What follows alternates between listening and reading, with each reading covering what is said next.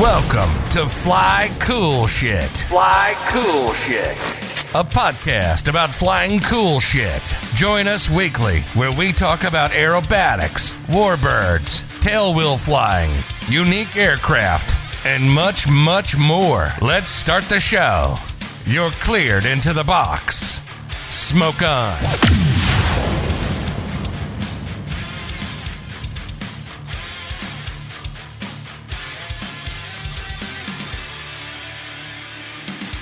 Hey everyone, welcome to episode 14 of Fly Cool Shit. I'm super excited, Petro.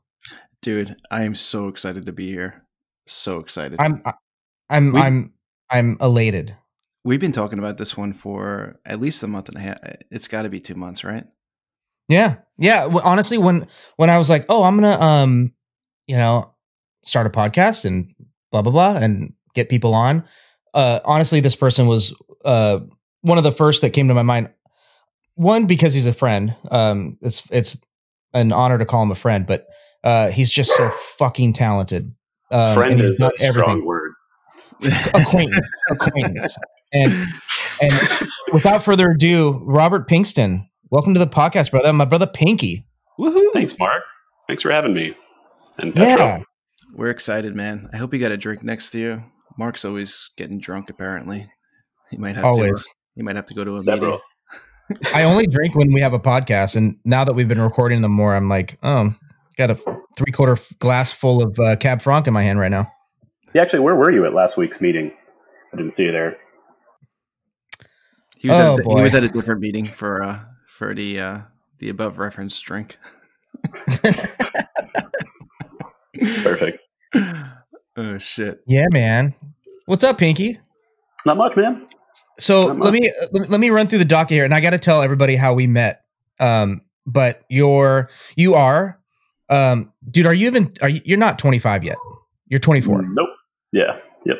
Jesus Christ. And I met you when you were 19 or almost 20. That's not true. That is so not 18. true. You met Pinky. Actually, it was 18. You met Pinky at a Chuck E. Cheese when you used to go hang out there and hang out with the kids. And Pinky was there, and you were like, "Hey, how about you want to go flying, man? I'll introduce you to flying." What were you? Hey, he was an adult. He was an adult. He was a legal adult. That's our story, and we're sticking to it. And then things progressed. Then you went to his prom. You were chaperoning and everything like that. So you've known him for quite a long time. Oh yeah. And listen to this punk kid's fucking resume here. Okay. I'm going to run through like all his little titles here. Okay. Aerobatic pilot. We don't have enough time Warbird pilot. No, we don't. No, we're going to run long today. Aerobatic pilot, warbird pilot, chief pilot, airshow pilot, jet pilot, helicopter pilot, instructor. What am I missing here? Fucking drone pilot. Jesus. I don't think he has that. I'm always upset when people leave out. Yeah. I work really hard for that. We spoke about this in pre-production, man. Don't miss the drone part. His agent is going to be so pissed. No, actually, to make it clear, I'm not a drone pilot. I just want everyone to know that. So there is somebody out there who's better at drone, who possibly could have more ratings than you because more of the qualified. Drone. Because of the I'm drone. sure many people do. I doubt that. Yeah. Like the dossier on you is thick. Do you have a glider rating too? I actually don't have a glider rating. That's something I really want to do. I've never been in a glider before. Actually, He does have a seaplane rating. That's cool. Actually, correction on that. I have flown a seaplane SPIC with a light sports seaplane endorsement. Oh, okay. Skating the rules. There we go. Little rule skater. I love the light sport category. I think it was a great addition. Yeah, and this seaplane, a little Aeroprat, 100 horsepower, like amphibious, wonderful airplane. I love it. Little Rotax, owned by Paul Sounds Barnett. like a blast. Oh, that's Paul. Oh yeah, I mean, yeah. They're like $80,000, and it's can do literally, I don't know, anything a Cub can do and more. That's awesome. I think that's a cool category because, we always like, especially like the warbird pilots and the high energy, aerobatic pilots or whatever. Like you're always thinking of like fast and, big and whatever, but I don't know. Like the root that's kind of roots for me. Like, 80, 100 horsepower, 65 horsepower, low and slow, just fun, treetop skimming, and I don't know. For sure. I truly enjoyed my 9 landings in seaplanes. That's awesome, dude. So we have just a ton to talk about. But I want to tell people how we met. So my first year of the Collins Foundation, was, what year was that, dude? That would have been 2014? Yeah, something like that. The first ground school, or yeah. When we sat in the back. Yeah. So that year was like this insanely overcrowded year where like a bunch of like everybody got an invite, and then a bunch of people showed up that didn't get an invite to the ground school. And I'm sitting there as like a brand new, like I know, like, I mean, John Saucedo I knew, and Frank Hale, and I had met Mac once. How'd you get invited, Mark? So Frank Hale, so I'd been like visiting the airplanes when they toured for years. And they Livermore and Concord were both stops on the tour, and both airports that I kind of operated out of. And I posted on Facebook that, I'm so excited the B-17's in town. Like, I'm gonna go check it out. And it was always a great time of year because, you just start hearing that drone, coming over your house, and you're like, run outside, and man, the B-17 and B-24 flying over you. It was always the best. So I obviously always loved it as a pilot. And then I posted on Facebook, and my friend who I was in the Navy with, she was like, hey, my husband flies with one of the guys from there. I was like, no way. And she got myself and Frank Hale hooked up in Concord, and was like, hey, they're in Concord. Frank's over there flying with Mac. Go, he's waiting for you. I was like, okay. And so I went over there, and it was a day that everybody was packing up, getting ready to go. I think they were going to Napa or something. And let's see here. I went out. Mark's about to lose his shit on his kids in the background. Do you hear this? Do you hear this? Just let him. Just rain some fire, man. Lay down the law. I'm just gonna hit him. I'm just gonna just smack him. What I want to know is how they got out of the cage. Right? So yeah, so I go out there, and I'm just like, I pick up cones, like, because it's a move day, and everybody's getting ready to go, and so I'm just kind of helping out, and I meet Mac, and Frank's like showing me around and lets me sit in the cockpit, and actually I have a picture of my oldest when she would have been 2, in my lap at the B-17, so super cool. And then they're getting ready to go, and I'm like, oh yeah, we'll watch you take off and stuff, and he's like, well, how would you like to come out and be a part of Collins Foundation? I was like, yeah, that sounds delightful. Sure. Awesome. Just thinking like almost like nothing of it, right? And then later on in the year, that would have been probably June timeframe. And like December, I get an email from Jim Harley, who was the chief pilot at the time, like, hey, ground school's gonna be in Daytona Beach, Florida. Come on out in January. I'm like, okay. And so I just kind of, back then I wasn't flying for an airline, so I bought a ticket and showed up. I knew nobody at the time, and it was like kind of a big party, evening kind of thing. And I got to meet people and stuff like that. It was cool. But the next morning, it's like this mad rush out of the hotel rooms to go. It was off site that year. It was that big. So like the hotel was right next to Daytona Speedway and Daytona Beach Airport. The amount of people that showed up it was so big that they had to move or like the conference room wasn't available at the hotel, so they had to have it at the airport. And so they were shuttling people over. And there's just like, I don't know, 150 people like in the hotel lobby, and vans going to and from, and everybody's buddy. So like, fill up this car, fill up that car. All of a sudden the crowds are kind of dwindling, and I'm like, I don't know how I'm gonna get here. And so I walk outside. And then there were 2. Yeah. And so I think I'm in the lobby by myself. And then I walk out and I see, this kid standing there. And I'm like, hey, are you with the Collins? He's like, yeah. Like, I hope they come back.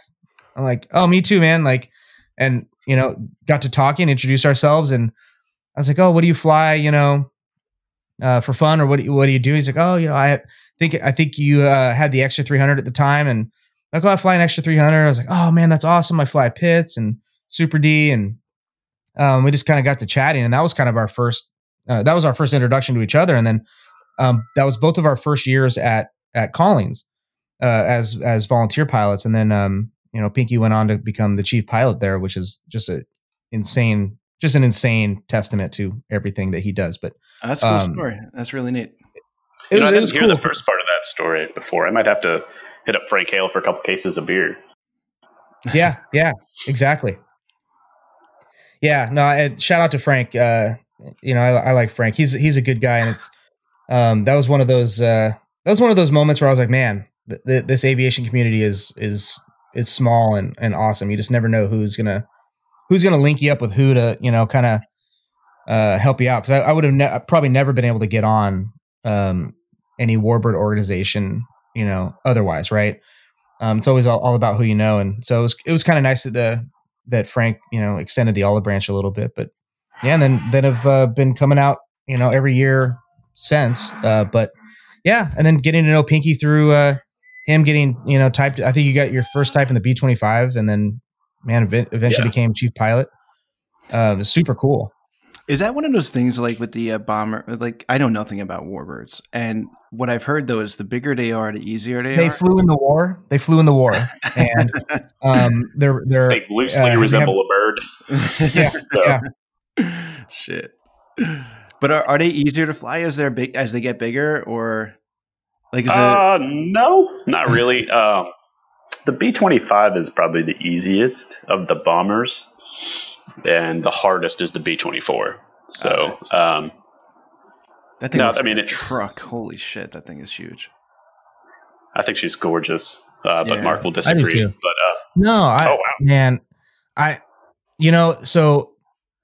This is probably cliche. I mean, everybody has some cheesy references to how they got into whatever they like, right? Like, so many people will reference Top Gun, especially like my generation. Like, Top Gun was the movie, right?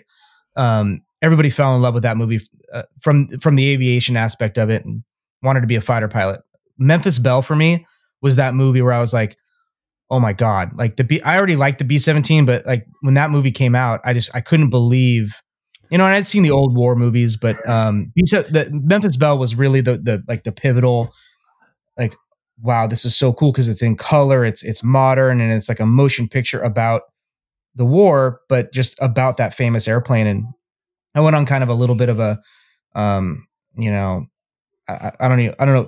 Rabbit hole is probably the best way to describe it, but just started really falling in love with the B-17. And that's what drew me to the Collins Foundation initially, just from a person grabbing the fence looking in. And what's funny is the Collins Foundation had been coming to Livermore. I forgot the last year that I flew in there with the tour, but which it would have been last year. But I forgot how many years it's been there. I want to say it's like almost 20. You remember Pinky? How many years Foundation's been coming to Livermore? Yeah, it's a longer tour. Yeah, well past my days. Yeah. Why do you think that the B-24 kind of got overshadowed by the B-17? Because I'm looking at it now as you guys are talking, and it does kind of grow on you. I mean, at first it's like, what is this thing? It looks like it needs a nose job or something. And well, it's ironic because that airplane, it carried more. It was more successful, and it had the first true 25 mission completion by a crew. But Memphis Belle got all the press.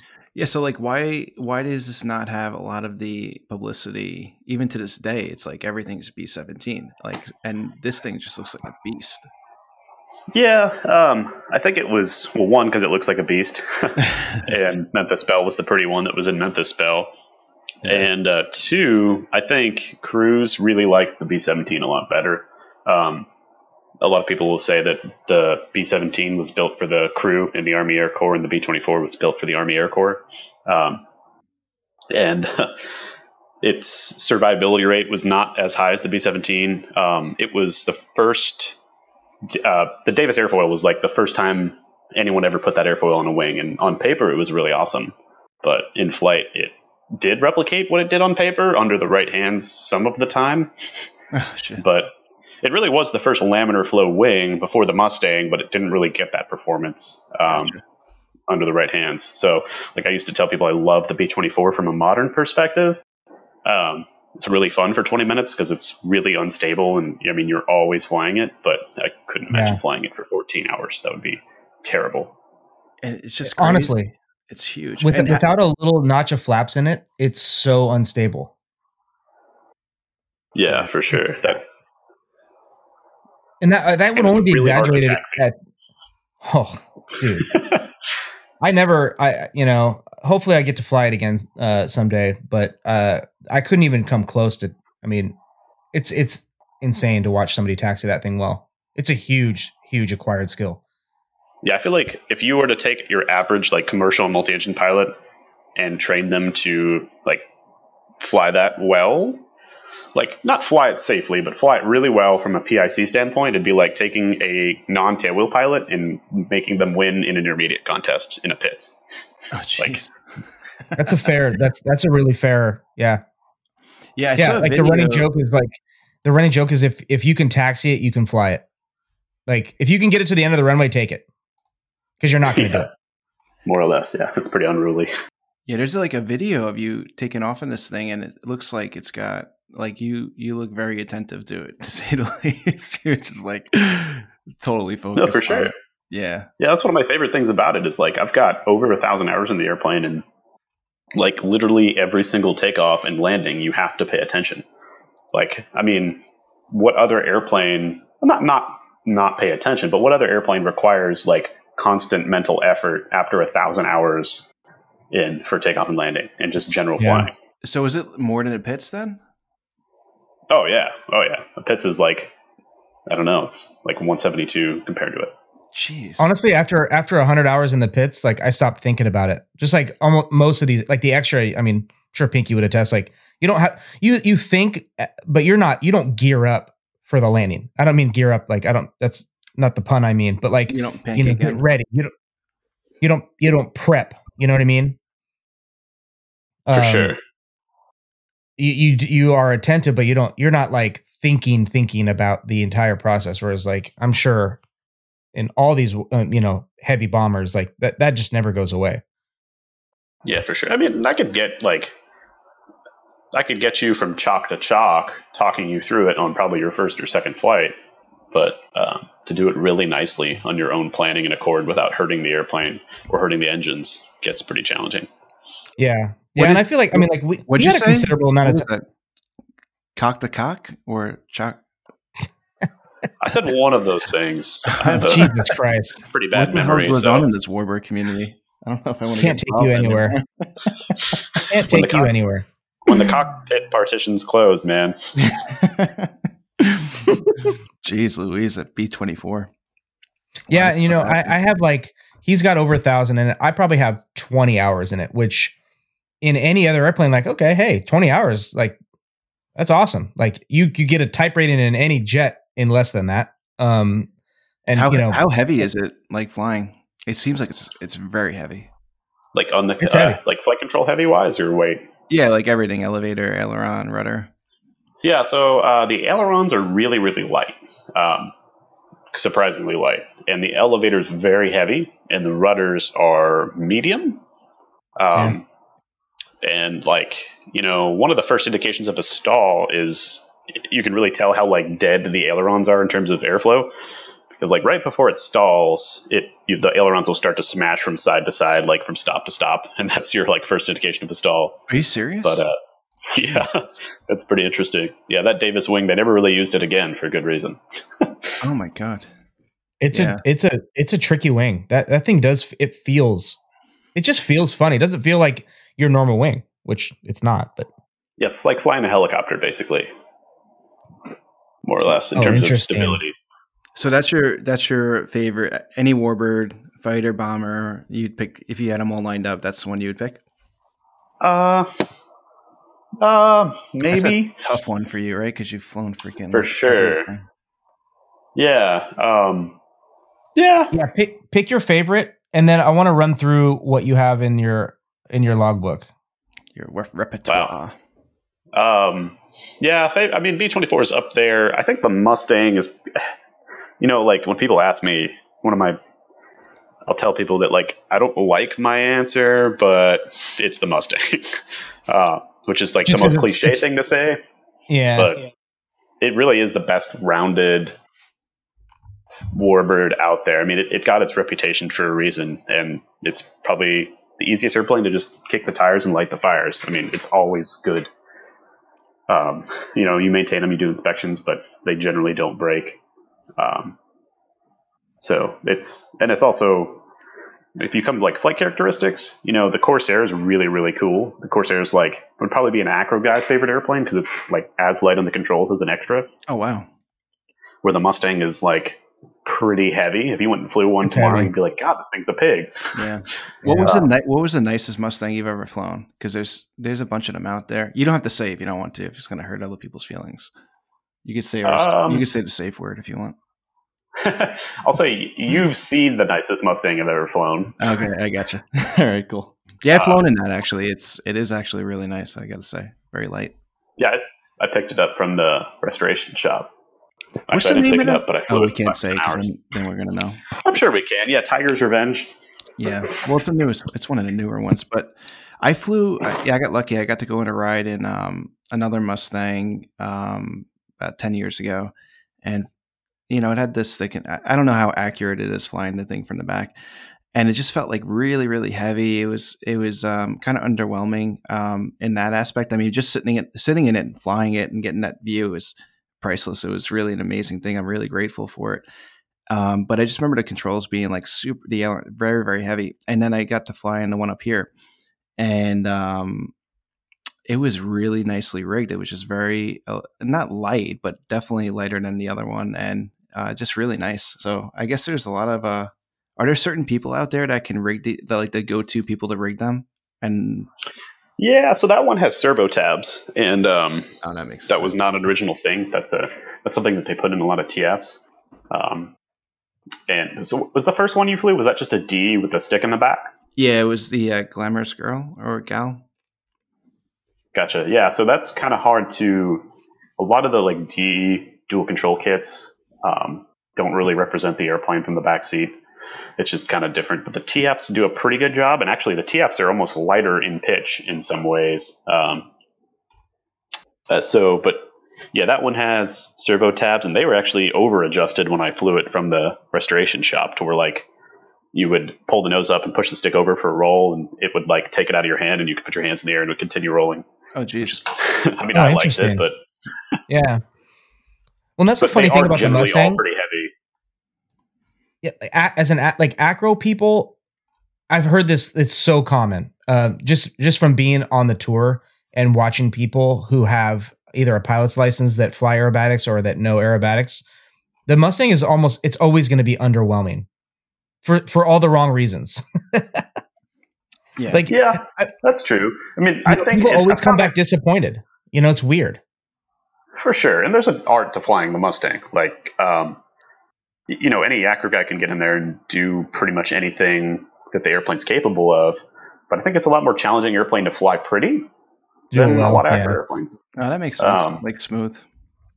Yeah, for sure. Without pushing -1 on every roll you do. That was something a lot of acro guys would do. And I try to keep it like 0 at the lowest. But I don't know. I think it's a great airplane. I mean, the stuff that it will do from like sea level up to its service ceiling of 410 is just amazing. Wow.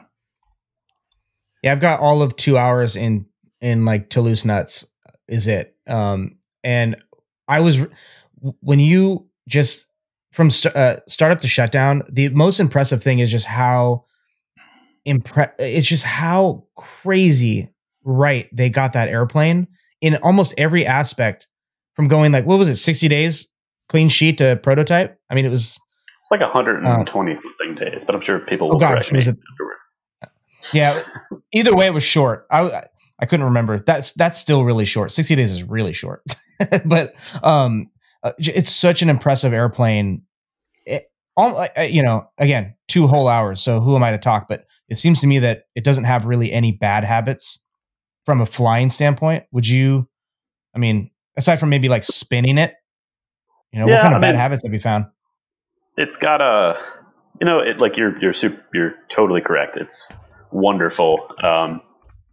It's got basically, I mean, it's not defined, but I'm sure it has a VMC speed where if you get super, super slow with a lot of power in it, it starts to get upset. Like, one of the things you teach on the top of a loop for new pilots is, when you stall the airplane, it's not like an acro airplane where just kind of buffets and then you could spin it. It's going to start doing some really cool gyroscopic things that a lot of people wish they could do in an extra, but you don't want to do with a 600-pound propeller hanging off the crankshaft. Jesus. I mean, it would be fun to tumble that thing once, Yeah, chase your prop to the ground. Exactly. Yeah. Has anything ever happened? Any cool stories you can talk about? And if not, we get it. But any crazy things happen? Any good stories? Teaching people loops and stuff. I've torqued out of a bunch of stuff, and I've had all sorts of various stuff happen in different Mustangs, but nothing that would be too wild and crazy that I could share at least. Yeah. So that's that's possible that because unfortunately a fellow around here, I'm sure you know about it, in that P40 off the South Shore, spun out of the top of a loop. That's something that can actually happen, huh? Just from P40 off the South Shore. Was that P40? Yeah. Jeff Pino? No. I don't want to say the name on the air. I'll text it to you or something. But yeah, it was like a looping figure in the top of the loop. Air show? No, practice. Okay. It just got away, but you can actually spin out of just doing a plain vanilla loop on those things. Yeah, so it's not going to. A lot of people think they are spins, but it won't just spin. But what it will do is start to torque out of the loop, and it will start doing weird things, and it will. And you can tell it's not spin because if you pull the power off, it points towards the ground and resumes normal airplane-like behavior. But people will think it's a spin and do anti-spin recoveries and start doing outside snaps or all sorts of odd stuff.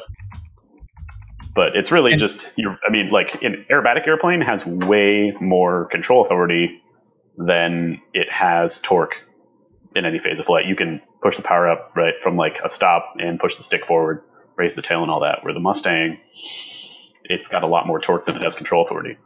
Gotcha. That's why people are like, "Oh, is the Mustang difficult to fly?" And I'm like, "Not really," but you don't have a ton of authority. So you'd go out and land it and you'd be like, "Oh, all right," but if it gets any bit sideways, you don't have a ton of rudder to fix it. So, yeah, and you don't really. I mean, I guess you can, but can you fix it with blurps of power? Not that this is not really standard practice in a lot of aerobatic airplanes, but a lot of things you can fix with just a little bit of power and get that shit back on track. You can't. Do you really do that?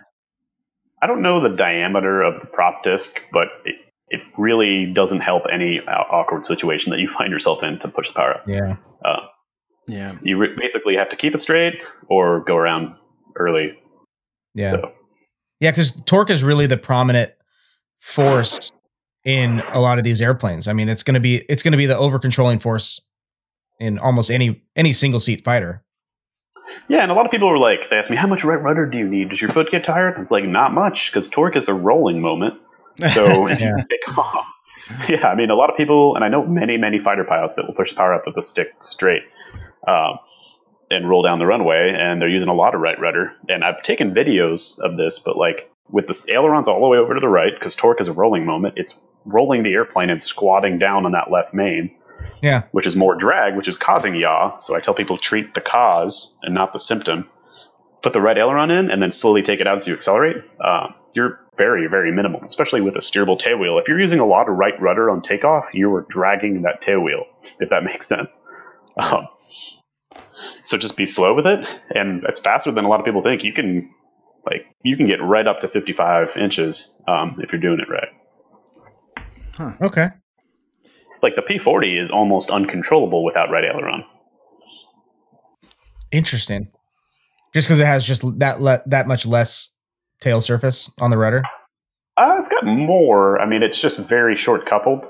It's nowhere near as difficult as people say it is, but it's, it squats a lot into that left main if you're not using any right aileron.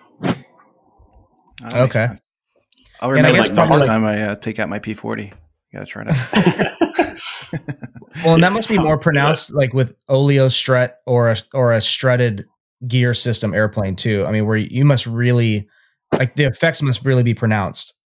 Yeah, for sure. So like, it's kind of hard to service those struts really well on the road. The right way to service struts is to jack the airplane up, completely drain all the air, top off the fluid, and then service it to a specified amount. But if you get them off, especially like the wrong way, so if the right strut's a little higher than the left, or you have like a right crosswind, it can be kind of squirrely. That's really like some of the only time the Mustang is difficult is like a crosswind on takeoff, a right crosswind on takeoff. Like on landing, the airplane it's got such a high wing loading that once you touch down, there's no aileron input needed. You put them in, but it's really just rudder. It's done flying. Yeah.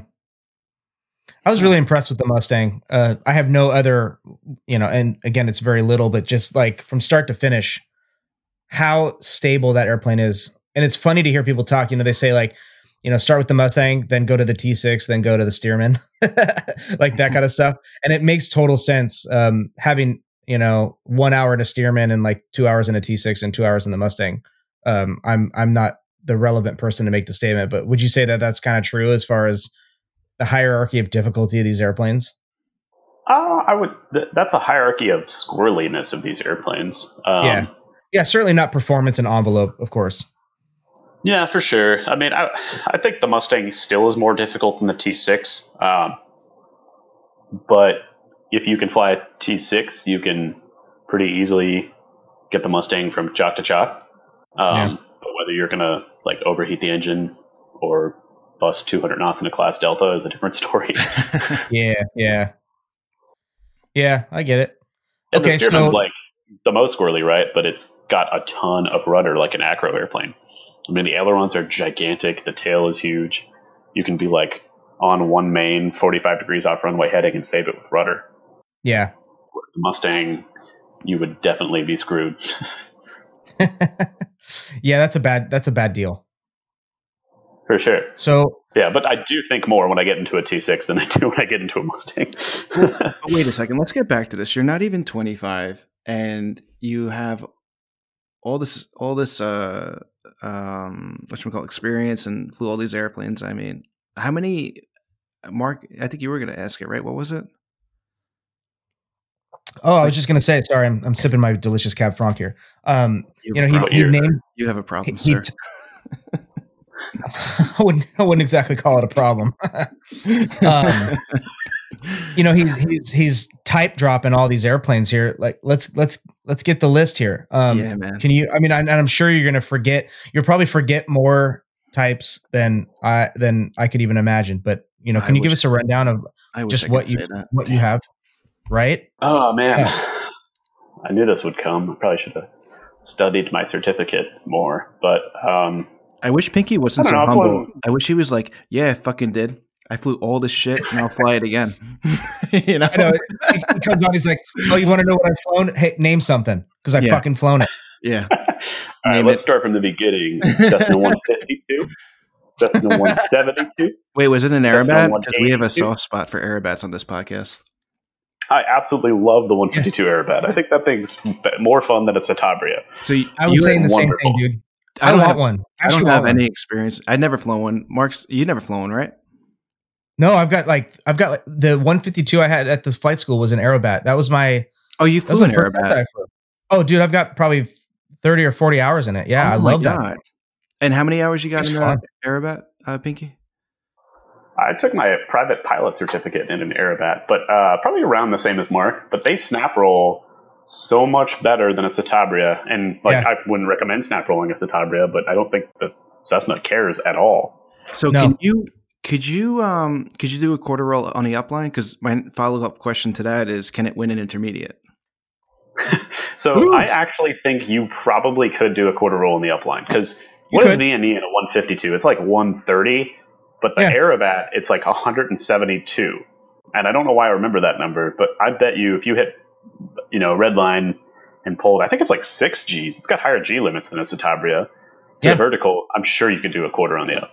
So I think you can. This airplane would have no problem winning in Sportsman. Yeah, for sure. I think you could do it. I don't know. I really do most of them don't have inverted systems, but it doesn't matter for a second. Can you come back to competition and win in Sportsman in an Aerobat, please? Please, God. If someone can find me an Aerobat, I'll certainly come and lose in an Aerobat, but have Oh a my great God. time. I really want one, dude. I'm not kidding. The more I okay, No, not to talk. and Mark, we'll sponsor the airplane. We'll get like vinyl of Fly Cool Shit logos all over it. It'd be so awesome. Dude, that'd It'd be so We awesome. should have like a Bay Area Aerobatic club and add it to the club. Dude, that'd be so much fun. I mean, like from the Iron Eagle days, like I dreamed about, obviously watching them like, oh man, this guy's got a decathlon, this other guy's got a Traumahawk, and fucking Doug Masters has an Aerobat. Like I just like dreamed about having an Aerobat because I mean, it's a great flying airplane. And honestly, I think to see somebody whoop monkey ass in Sportsman in a 152 Aerobat would be hilarious. And that'd be amazing too, because like you'd get like some guy who just went unlimited, trained for like 15, 20 years, and all everybody would talk about was the guy in the 152 Aerobat. Yeah. Even For in sure. Florida, everywhere across the, it might even go like, global or whatever. And Interglobal. Interglobo. But like, you get like Rob Holland in the room with whoever this guy was that wanted our fictional character here, and everybody would just be like, yeah, so like tell us about the Aerobat. Meanwhile, like Rob's trained his whole life. And I'm like, you would have to enter whoever flies this airplane would have to enter as Doug Masters. yeah, Like you have to enter as Doug Masters. that's it. Oh my God, we got to do this. Yeah. All right. So we talked about Cessnas, Anyway, yeah, but sorry. Sorry, Dave. Warbird wise, no. This is why the tens of listeners follow this podcast. Oh, we made double digits. We have double digits. Seriously? Yeah, dude. 10. Actually, you know what? Luke messaged us today on Facebook. I think that's 11. Oh my God, Pretty good, dude. Pretty good. I'll probably listen to this episode, so I'll make it 12. 12. Damn, Well, dude. You need to be a full-time listener. Come on, man. Help a brother I out. am. I am. So Warbird wise, what was your first Warbird? Stearman. The Stearman. Yep. Yeah. I and flew then- a Stearman from like Colorado area to Rhode Island for a friend when I was 17. Oh, And that was geez. kind of my first like solo Warbird adventure. What time of year was that? December, actually. Yeah. Glad Is there to ever a draft. good time of year for that? Ugh. God. So you're fighting Yeah. wind, cold, and in an open cockpit. Jesus. Yeah, it was wonderful. I loved every second of it, and then I would never do it again. Yeah. Yeah. I can. It's like plenty of Stearman time for a lifetime. I can understand that. So then, you didn't have much T6 time before coming to Collins, I don't think, or maybe you did. I can't remember. I did. I had some friends in the local area that I flew T6s for, and I did some pseudo training in the T6 for some people in the local area. But That's right. I didn't have the full industry standard 200 before I came to Collins. But, Okay. So then you were balls deep in Collins at that point. I mean, or like once you came, it was like that was it. Like what was? I mean, you changed your life. You changed your life essentially. From the time that we met at Collins to becoming chief pilot, like you became Collins Foundation. yeah, man. They started paying me $20 a day, and that was an offer I could not refuse. So No. Take that one. No, you Came got out to that. so many beer with that. yeah, I mean, I actually met them originally the year before you and I met at ground school. And I forgot, actually, That's right. you left out the part of that story where we showed up, late, and that we were at the back of the class, and there wasn't enough paperwork for us. Yeah, we didn't get packets. I don't even know if we got chairs. I don't remember if we got chairs. We definitely didn't get a table. Yeah, definitely no table. I think maybe the first couple hours with no chairs, and then we fought some people for some chairs. And Yeah. But let's see here. The fall before that, through John Salcedo, I came out and just kind of hung out with the Collins Foundation. And, Did you meet him at actually, Warbird Adventures? Yep, met him at Warbird Adventures. It's a great dude to fly with. Had a bunch of fun, and then I showed up one day and just showed up, said hi. We're all sitting around, and I was gonna just clean the B-24 and ride on it to the next stop. And John's like, "Well, I'm gonna go do a currency hop in the Mustang," because I guess it had been 2 months. He's still current, but he just really wanted an excuse to go fly it. I was like, "Can I come?" And he's like, "Oh shit, I guess." And so That sounds very rode much the like back. him. for sure. Rode along with him in the back, and then ended up riding the B-24, and then actually did some training. Got trained up in the B-24 for non-revenue on a move, and stayed like 2 or 3 weeks when I planned on staying a day, and then showed up at ground school and met you and sat in the back of the class with you. So And the rest is history. the rest is history.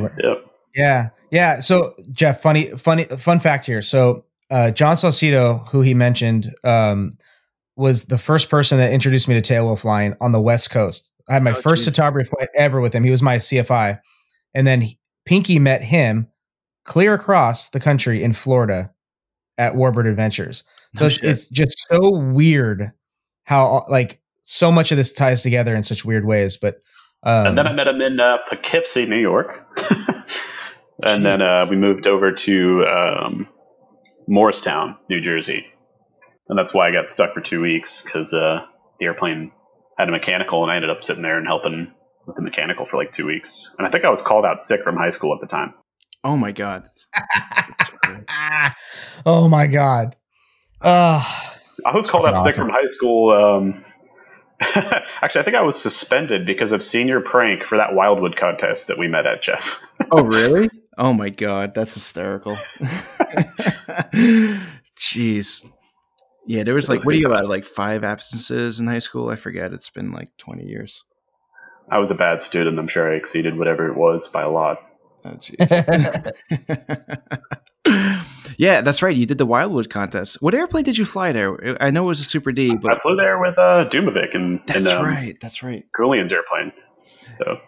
So you did, and you did really well and everything. And then I guess you just, the Warbird thing, you started hitting up the whole Warbird thing, and the competition thing took a little. I guess you just didn't have time for it. But did you like competition? I loved competition because it was like, competition compared to an air show is just wonderful, right? Like everybody has fun, and at the end of the day, you go drink beer. So this not that I ever was old enough to do that at a contest, but yeah, allegedly. But so this is a real thing that you might actually fly a 152 Aerobat. I would fly out to watch that happen. If I could find a 152 Aerobat to fly a contest with, I would love to. I'm looking forward to so much fun. Hopefully bringing the extra to one and playing around and having a good time. Yeah, so we didn't even mention that.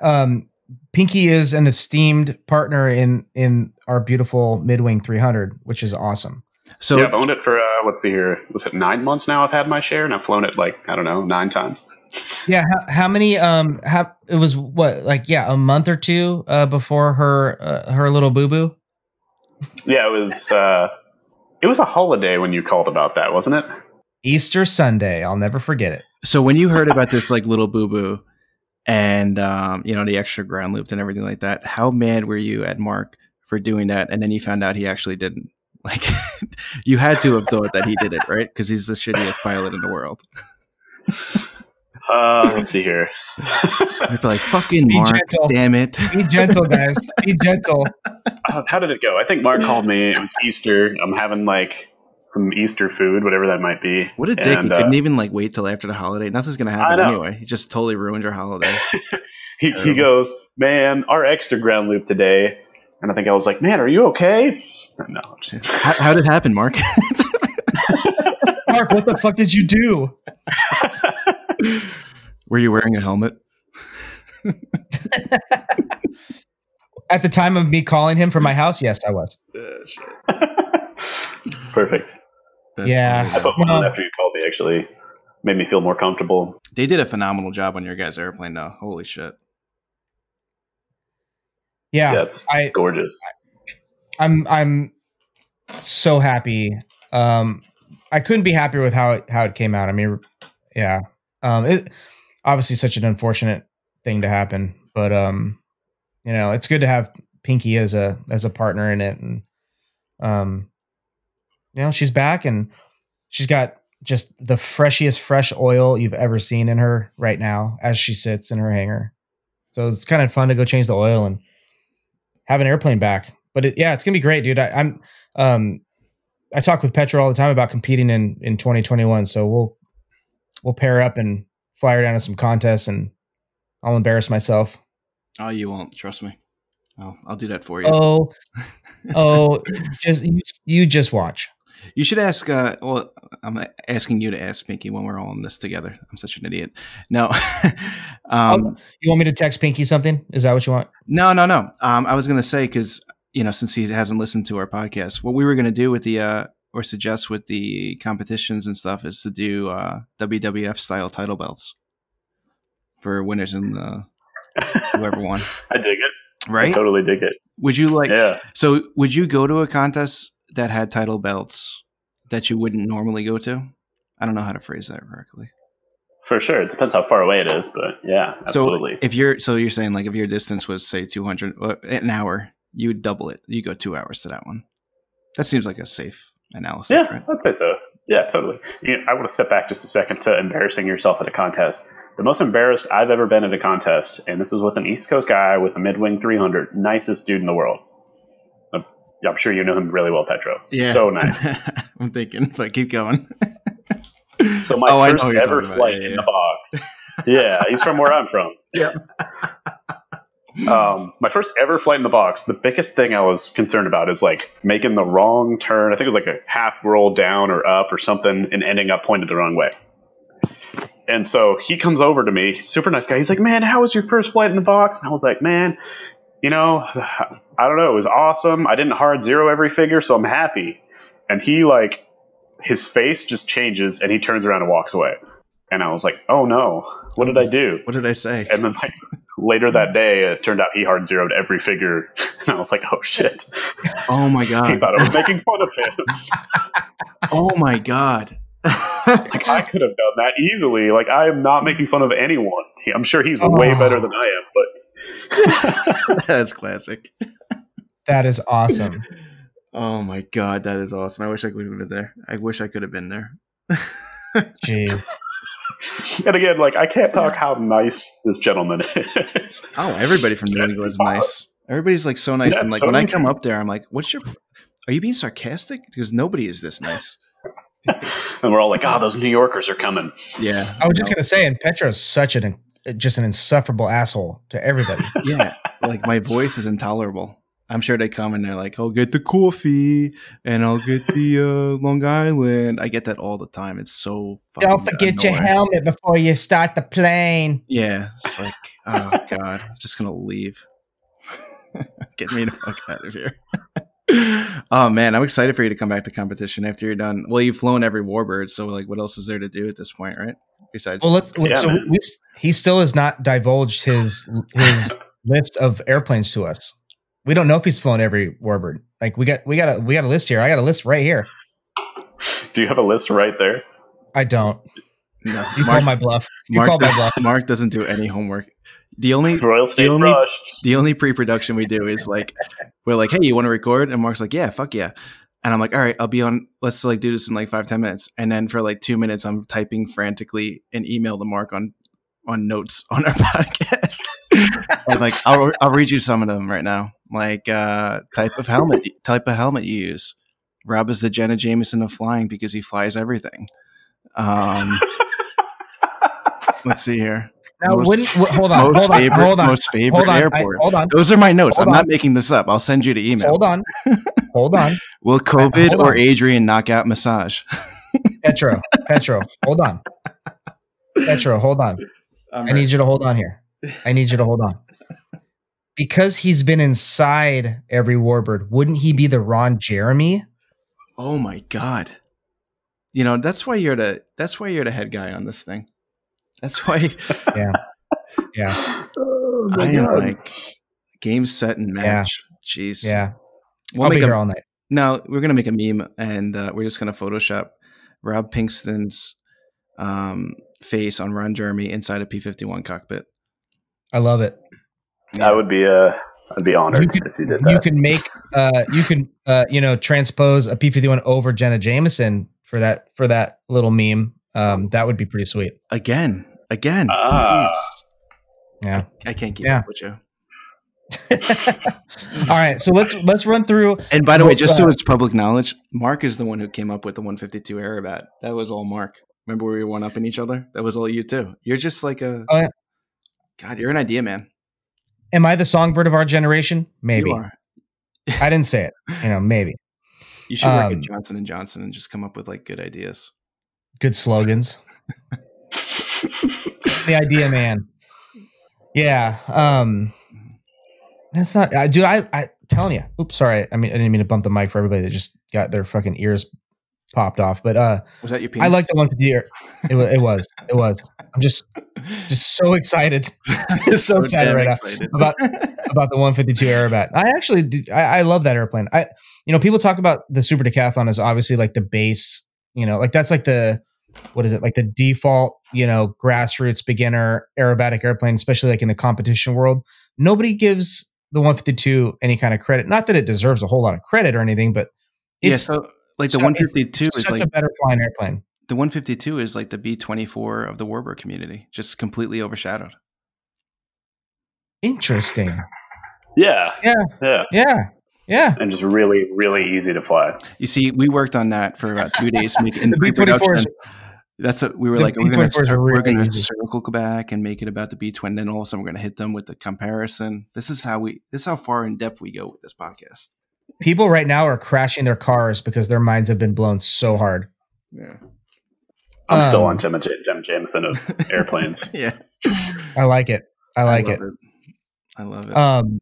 Anyway, so obviously you have aerobatic airplanes before the Warbird stuff starts taking over, but as far as Warbirds go, because you want to talk about the most exclusive type of flying in the GA community, hands down, it's Warbird flying at all. If you could get any Warbird in your logbook, no matter what, you're in a very, very small percentage, but you have had the pleasure and honor of flying just about everything.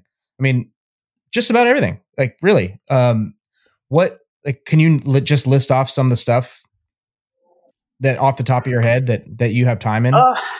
Yeah, actually, I got a better idea. Time out, because we're ADD. What if Mark and I just keep rattling off names to you, and you just go yes or no? Sure. You into that, Mark? It's not fair for Mark, actually, because he probably knows about most of them. Yeah. I'm going to know more. Well, I'm probably going to know more Warbirds in general. Yeah, so I'll just quit when I run out. He's going to be like semi-truck. I don't know. F-16, F-18, F-22. No? Good year blip. I don't know. Oh my god. All right, start us off, Petro. All right. Bonanza A36. No, we'll start with the obvious. So P40. Duh. Yeah. Yes, sir. Bearcat. Nope. I've not flown a Bearcat. Ooh. Wildcat. See? I actually have not flown a Wildcat. Oh, see? I told you guys. Jenna Jameson. But he has flown. He has flown the next kitty, the Hellcat. I have flown the Hellcat. Yeah, that's a wonderful airplane. Zero. I have flown the Zero. Yeah. Corsair.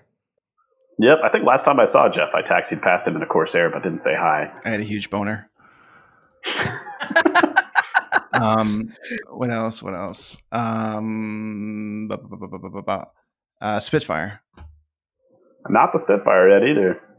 Oh my God, Mark, we're like fucking crushing him right now. This is great. Yeah, I'm actually liking this. This is more fun than me listing off the ones I have. I love it's taking him down a peg, which is really fun, because he just sits on this pedestal all the time, and it's disgusting. Yeah, I do. I wear, it's actually, I didn't bring it, but I wear a shirt that says I have flown all of these types every day. So everyone that meets me knows. And I have a little handout that I hand to pilots of commercial airliners I ride on. Does it say no? Does that shirt say no pictures, please? Right on the top. It depends on my mood. I have one that says no pictures and one that says please pictures. Please help me. He charges for autographs too. Hey, I got a remember last podcast? Hi. All right. No, I got to ride in the Avenger the other day. It sounds like my life is pretty. These things happen very random and throughout a 10-year span, by the way. So I don't get to. I'm very lucky that I got to, but it doesn't happen a lot. But I got to ride in the Avenger, and that thing is freaking awesome. It's like a big Cub. It's just such a sweetheart, that airplane. It is. That's a really cool airplane, and The only like difficult thing about it is remembering that you're taller than a 737, and it flies like a cub. It flies like a cub that you need like both hands and both feet to move the flight controls. But it's smooth. It's just so smooth. It's like one of the most stable airplanes I've flown. Truly, like you can trim it up in formation and just like roll the trim in a little bit when the lead takes a turn. That's crazy awesome. smooth. So what about bombers? You flew B-24, B-17, B-25. What are we missing there? Yeah. I mean, I guess you put the Skyraider in the bombing section a little bit, but nice. Yeah, because the version you flew was more of the, well, I guess none of them are single seat fighter. It's all ground attack. I've flown 2 Skyraiders. I've flown the 84N and the 85, which is like the A1E. And the 85, the one that you're talking about, did you ever fly in that? Yeah. Oh, yeah. Because we, well, in the back going from Stockton to Livermore. Ah, yeah. Did we turn her upside down? Yes, we did. And we were all wearing parachutes, and everything was golden. And, Absolutely. You're not on an airway. that 4 nautical airplane, miles away. correct. And we were 1,500 feet AGL or more. Absolutely. Again, but that airplane is like, go ahead. No, you. That's like one of my favorite airplanes ever because like the gross weight is 26,600 pounds, and you can take 5 of your friends and go do aerobatics, and it rolls about like an S2B if you have speed. Yeah.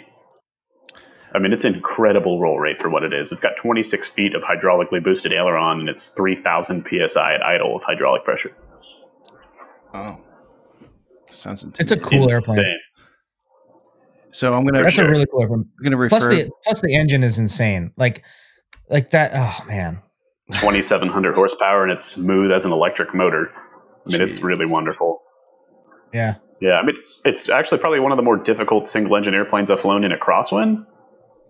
There's just no rudder, no tail. Yeah, there's no rudder. There's a lot of vertical, and like the whole big thing of like World War II Navy or World War II in that era, Navy versus Army airplanes, is that the Navy airplanes don't have steerable tail wheels because Navy airplanes weren't made to taxi, and a steerable tail wheel was like really, really important for landing in crosswinds and shit. So they all walk straight ahead, and you've just got the rudder.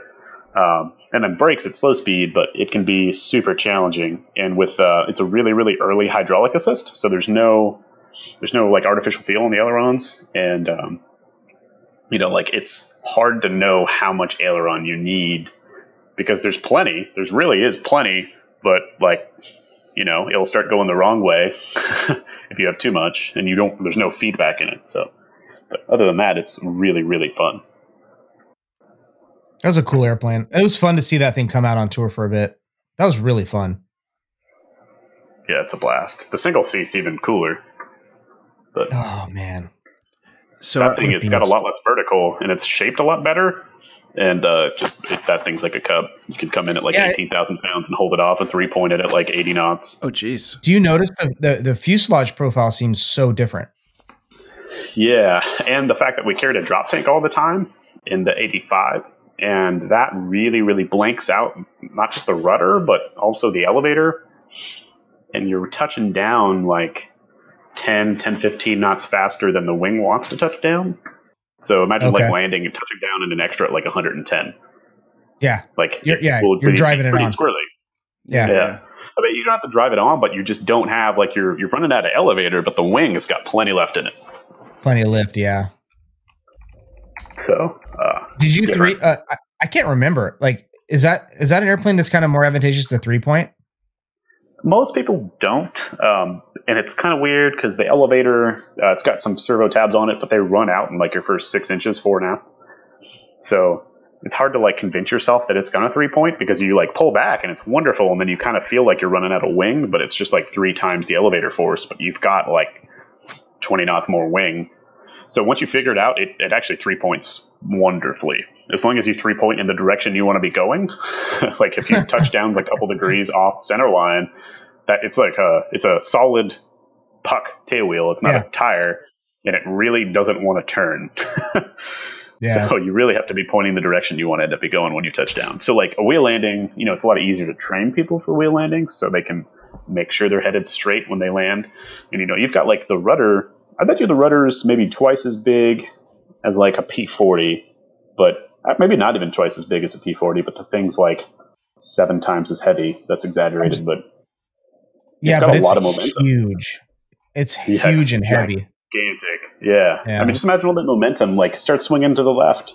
You're stopping, whatever your tail weighs, 10,000 pounds from swinging. Yeah. Jeez.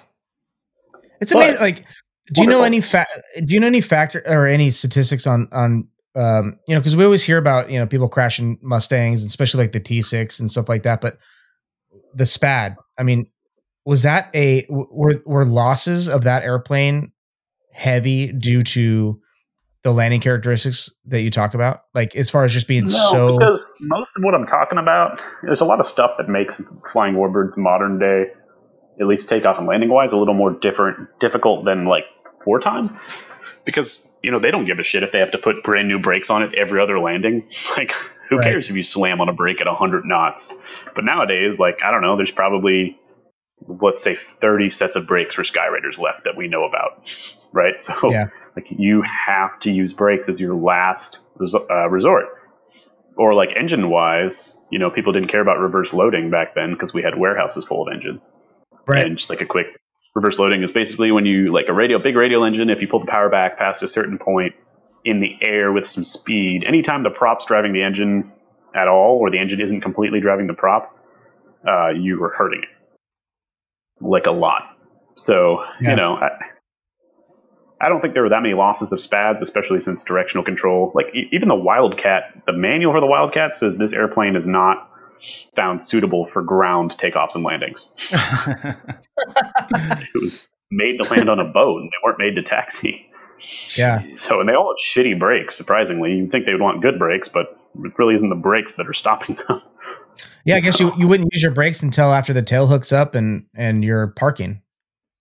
Yeah. I mean, that's literally, the brakes are there to keep it from rolling off the side of the carrier while they're parked. Yeah. That's pretty wild. Yeah. That's crazy. Yeah. Oh man, I had a really good question and it just escaped me. Do you so okay, going back to the brakes and operating warbirds in general, and obviously my foray into Collins Foundation was kind of the first time of like really thinking about brakes, not in the sense of like you don't want them to fail or you don't want to catch them on fire, because I have seen that in an extra. Wasn't me, thank goodness. But people riding brakes or people being abusive. What's that? Do you have proof that it wasn't you? I don't have proof that it wasn't me, but I also don't have proof that it happened. That's fair. All right. No, luckily I was in the hangar, got to watch it, which was weird. But these warbirds, you're literally, especially like with the B-17 and I mean, I guess the B-24 too, but just thinking about the ability to find brakes and what you're going to do if you can't, if these, or if the expander tubes go out, like these parts for warbirds are so rare in some forms. What was a time where you've flown some really rare stuff, but where if anything goes wrong on this particular airplane, I mean, this is the last set.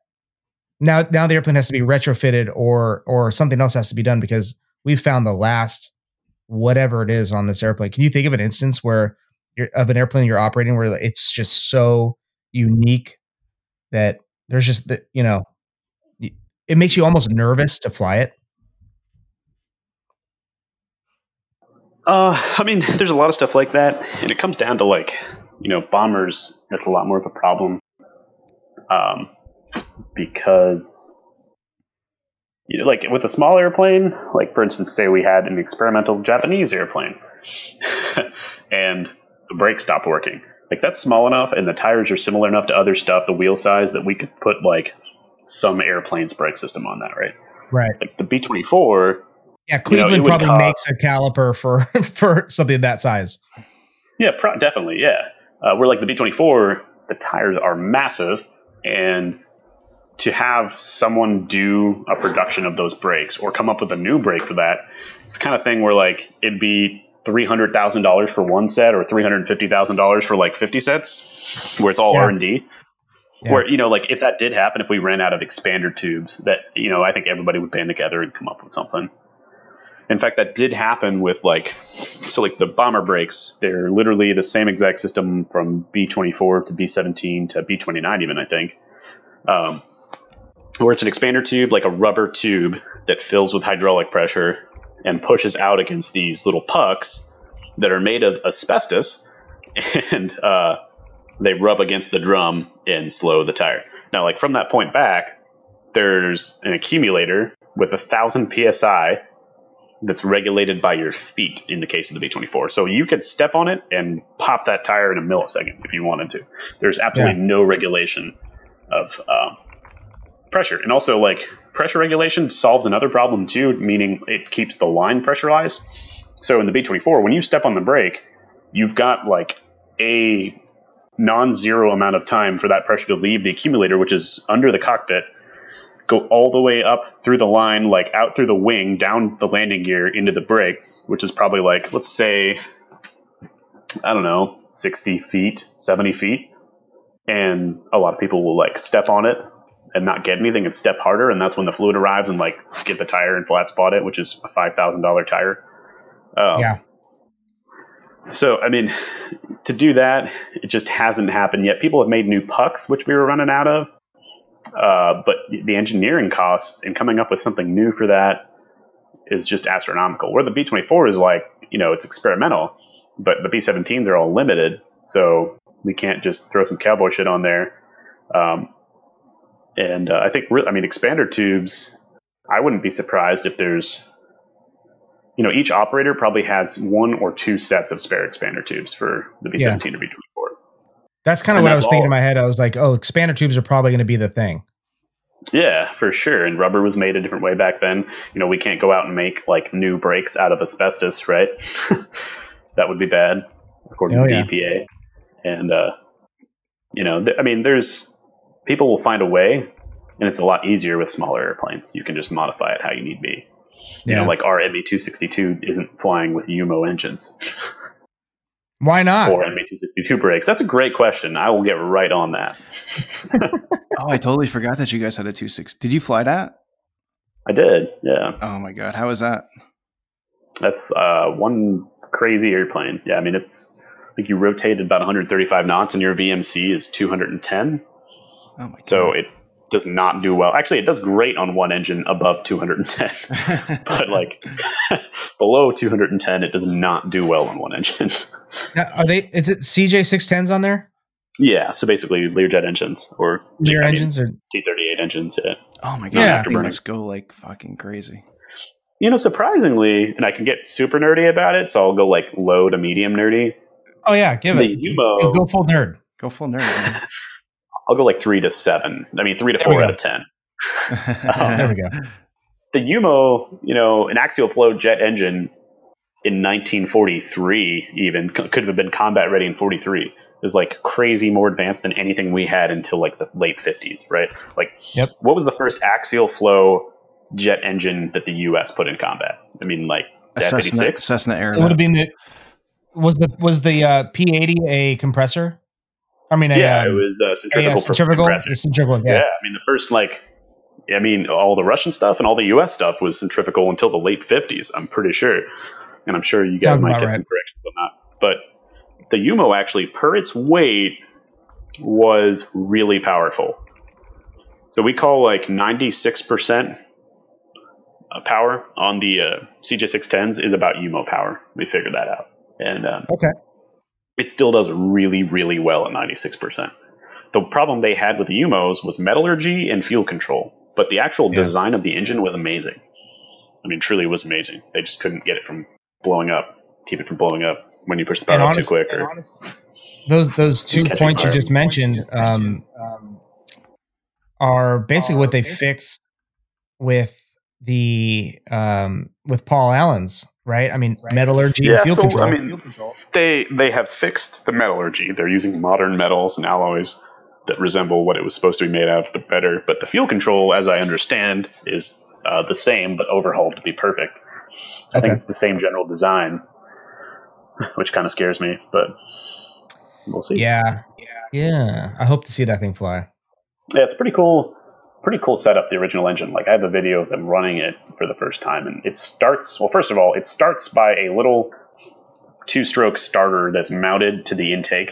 It's like a little, almost lawnmower engine type thing, and there's a pull start on that. Literally pull start, yeah. Yeah, you literally walk up to the intake and you pull start this little starter thing. Oh my god, that's and then awesome. You can connect it. Yeah, I know, it's crazy cool. I was in Germany in the German Air Force's like historical storage hangar, and we're getting toured around there, and there was a whole room full of them. That was just the coolest thing I've ever seen. Like, one shelf had ME-109 ailerons, and then there was all these little starters. Oh wow! But the crew chief would literally pull start that, and then there's like a little valve you'd turn for the fuel to the engine, because it would start on avgas. They could figure out like that it would start better or quicker on avgas, the main engine, or gasoline, I should say. And then literally, like, the engine would start, and then the crew chief would have to shut down the starter on the intake. And so usually scary. there's like a 20-foot flame coming out the back, because it just would pour avgas into it to get it started. That's probably their issue. They like burned up the engine every time they started it. Yeah, I bet starting was probably really, really abusive to the engine. For sure. ITT, what's that? Yeah, what is that? Yeah, whatever. Just fucking melt some stators in there, whatever. Send it. So is that one of, I mean, gosh, I'm trying to think, for me, what is the coolest thing Pinky's flown? That's probably one of the coolest, but like for you, like what is the coolest thing you've flown? I mean, I'm looking at your Facebook right now. I see this like that OV10 Bronco thing. That thing is fucking badass. Oh my god, those are really, really cool. And the Bronco I got to fly, and hopefully we'll get to continue to fly, because a good friend James Webb, and he flies 3 or 4 of them for this one owner, Mr. Mike Manclark. And most of them are now Sick leased. name. Yeah, I know. Sick name. And like, have you ever been to John Wayne Airport? You could always identify what his hangar was, because it was like this really sick bachelor pad with a black EC-135 on a helipad on the roof. Oh my god! And it was across the street from the airport. Like, it wasn't even on the airport. It was pretty badass. That's awesome. It looks But like he acquired a bunch of them. a cool looking. And oh man, I mean, fully aerobatic turboprop twin, super, super cool airplane. What do they? Just curious. Like, what did something like that cost? Because you don't see them on the market a lot. I honestly have no idea. I loved that airplane, honestly, because it looked like something from Halo since I was a kid. Yeah. And I was like, man, that thing would be badass to fly. Yeah. And I never even, like, when I knew of the airplane as a younger person, it was, I couldn't even figure out if there was one in civilian hands. Yeah. What is it cruise at? What speed? I think like 190, 210 knots, somewhere in there. Okay. The biggest, like, crazy part to me about that airplane is that it stalls like a 40-knot spread between power on, power off. So you look at it, it's got a big old stubby wing. I mean, it's fat, but like the span is tiny. And it will stall and continue to stall. Like, you stall at power off and you push the nose over and you're still diving in a stall, as opposed to like anything we fly on a regular basis where, I mean, it's just kind of a joke. You push the nose over and you're good. But power on, it's like 40 knots slower and it comes right out of it. So if you look at those props in the distance and from the wing, it's a ton of lift. Yeah, I think my favorite airplane that the Collins Foundation has is the P-51A, the older one. Oh, the A36? Oh yeah, sorry. That shows you how much I The know about Apache. that. I'm terrible. Yeah, if I say A36 Apache, I feel like some people are going to shoot me. I don't know if you ever follow like the P-51 Mustang group on Facebook, but there's an argument about that like on a weekly basis. But that is a really cool airplane. A lot of people don't know that was the first ever P-51 in combat, the A36. And then the first P-51As were A36s to where like the pilots found that they were much better at fighting than dive bombing, and the speed brakes didn't generally work well, so they safety wired them shut and used them as fighters and called them the P-51A. That's cool. Which is super cool. Yeah, and that airplane, I mean, it's slow as shit compared to a Mustang, but it's definitely like a different level than the P40 for sure. Got that Curtis Electric prop. And you had the pleasure of flying that. Yeah, that's a pretty interesting airplane. Yeah, I've been really lucky to fly basically the A model, the C model, the D model, and the H model, which I don't know if anyone else has ever flown that many in the series, but no, probably not. And we didn't even. I forgot to bring that up because we were talking. Petro had asked about the prettiest Mustang you've ever flown, and obviously I love the Couch's Mustang. And I'm not saying whether it's the prettiest or not, but it's obviously the most unique. It's totally the most unique. At the moment, that's the only H model flying in the world, and it's pretty cool. It's pretty fortunate that Steve and Nick gave me the chance to fly that airplane and kind of join their family a little bit. But that thing is just insane, like aerobatic plane-like performance at much higher speed. What's the difference? Petro, think of it like think of the D. Of course, I'm telling you this having never flown either one, and the guy that's on here has flown both. But like the power to weight comparison, like from the H, I mean, I would compare it like extra 200 to extra 330. Are you serious? Oh, easily. I mean, the D will do the D will do 1,800-ish feet a minute at climb power, and that's like a modern climb power. It's not what they would use in the war. But and the H will do about 4,000 feet a minute at the same exact power. And the Collins Foundation has an H? No, it's owned by the Couch's family out of now Vacaville Airport.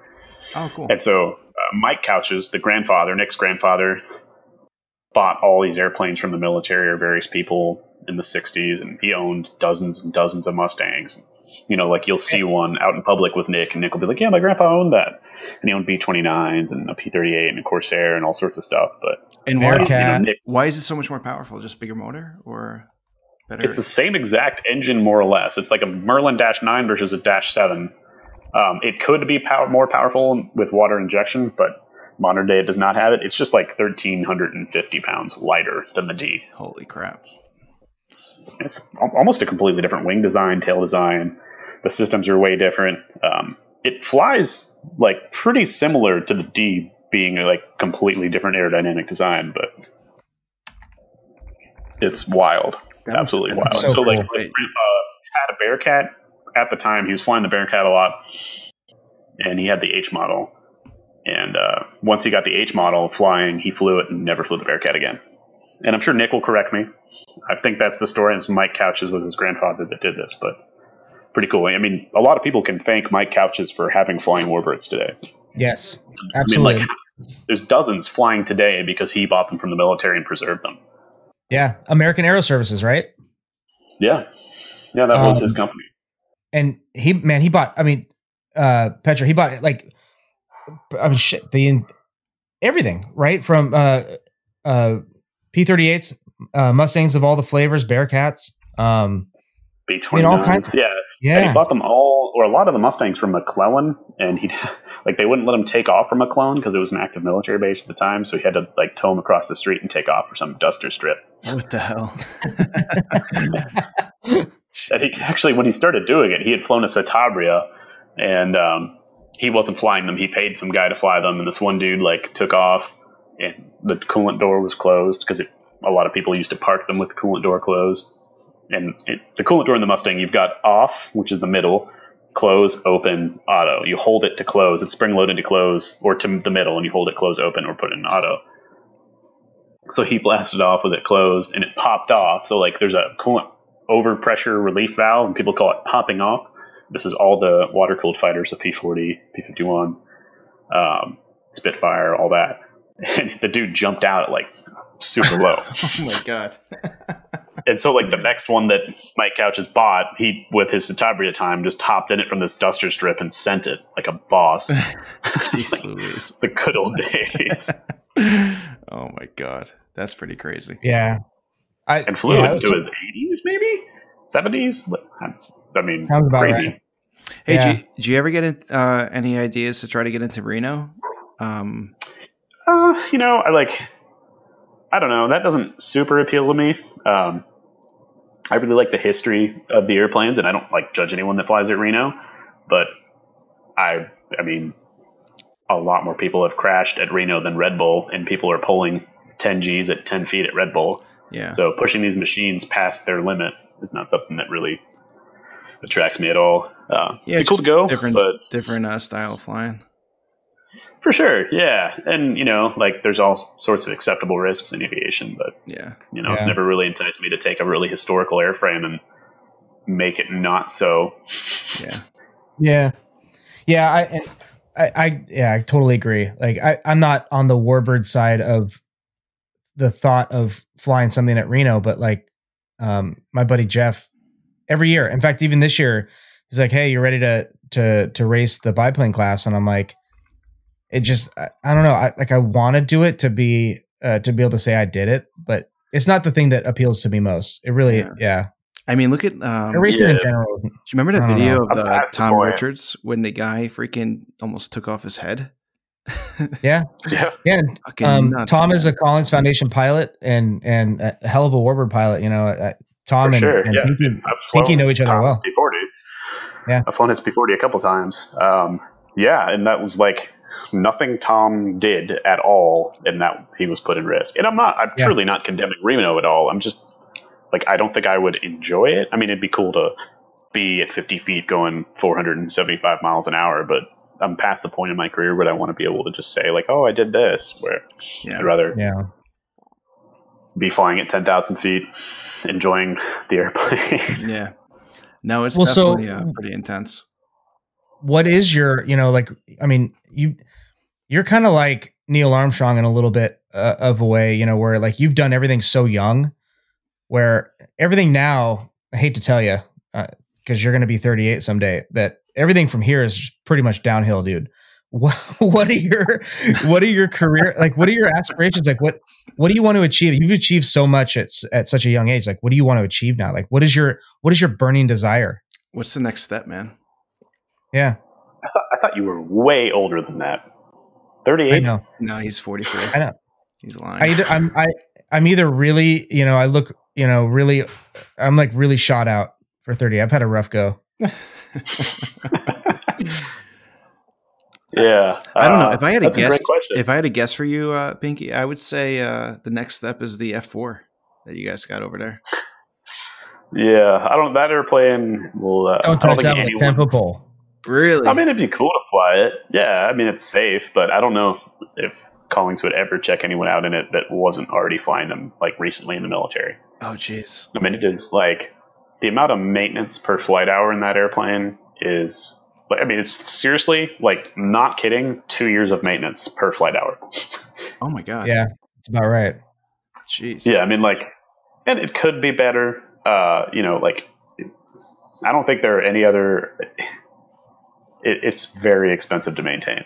And, like, once it gets back to flying and we need, like, people to fly it for, like, our LOTA training ops or whatever, then they have to go, like, none of them live in town, right? Because the only recent F4 pilots from the Air Force were drone pilots, or like the airshow pilots, demo pilots. They have to fly in, and then they have to do 3 bounces, and like each of their 3 bounce sessions is like $2,500 in gas, minimally. Jeez. Actually, sorry, 2,500 gallons. Oh my God, my bad. And then it breaks at some point during those bounces. Yeah, and then it has to sit for a while. Yeah, so it's not worth it. I want to go have some fun in the Hun, however. That would be fun. Oh, the F100. Dude. Oh my God. So not to get too much into the weeds, but Pinky, you were the chief pilot of the Wings of Freedom tour, right? It was like you were the chief pilot of basically that. And then there was other wings of the Collins Foundation, right? That's correct. So the Houston wing, if you want to call them wings, just has every like, golden age jet you could possibly think of, just about. I mean, it doesn't have everything, but like your A4, F4, F100, MiG-17. What did I miss? That no F-86. Yeah. So I mean the Vietnam Memorial Flight is what it's called. And I actually left out one of my favorite aircraft earlier. I completely forgot about it until we got on this subject. But so the Collings part of the Vietnam Memorial Flight has the F4, A4, F-100, T-33, ME-262. Oh, wow. Yeah. And UH-1 Huey, which is like top of my list, one of my favorite aircraft to fly. Wonderful flying helicopter. But then we've got our jet chief pilot, Rick Sharp. He's got his own museum now. And he's always really been like a sister museum where we'll display some of his airplanes, or he'll display his airplanes in the museum we're displaying ours at. And I literally get them both mixed up. I like they're like one and the same. yeah, Vietnam War. Oh, he's going to be upset. Trying to remember the name. He just bought a building and officially like has his own Vietnam War Flight Museum. There it is. And he's got a MiG-15, 17, MiG-21, Fallen Nat, Cobra, like a Cobra attack helicopter, an AH-1G, 84 Skyraider, and I've got to be missing one. Yeah, MiG-15, 17, 21, Nat, Skyraider, Cobra. I think that's it. So, and he's always really been like a sister museum of ours, and all of those are airworthy. And he flies them all. He does, yeah. He's typing them all. If he wants to go take a Mach 2 rip in the MiG-21, he can go burn 700 gallons in 20 minutes. Jeez. It's pretty awesome. He's an awesome guy, too. Shout out to Rick Sharp, man. He's really awesome. He's like, if you think I'm experienced, I'm like a drone pilot compared to him. Hey, take it easy on the drone pilots. Nothing against drone pilots, man, but... Oh, my God. All pilots matter. Actually, let me tell you this right now. If you hand me the controls of a drone or any RC airplane, I would immediately destroy it in a way that you never would have thought possible, inadvertently. Because you hate drones, right? Yeah. No. I'm just that bad. Give me that drone. Get out. Oh, what an accident! No, I imagine it like the Harrison Ford scene in Air Force One, where he's like, "Get off my plane." You just take the drone and just kick it. Get off my airport. It sounds more like a fantasy. Yeah, it is. Whatever. Don't judge me.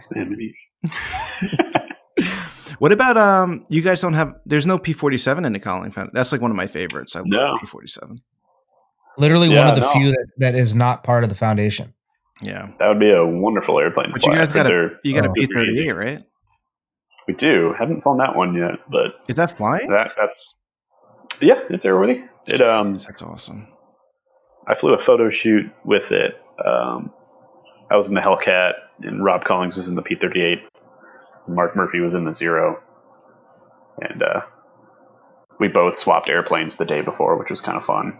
But Mark and I, that is.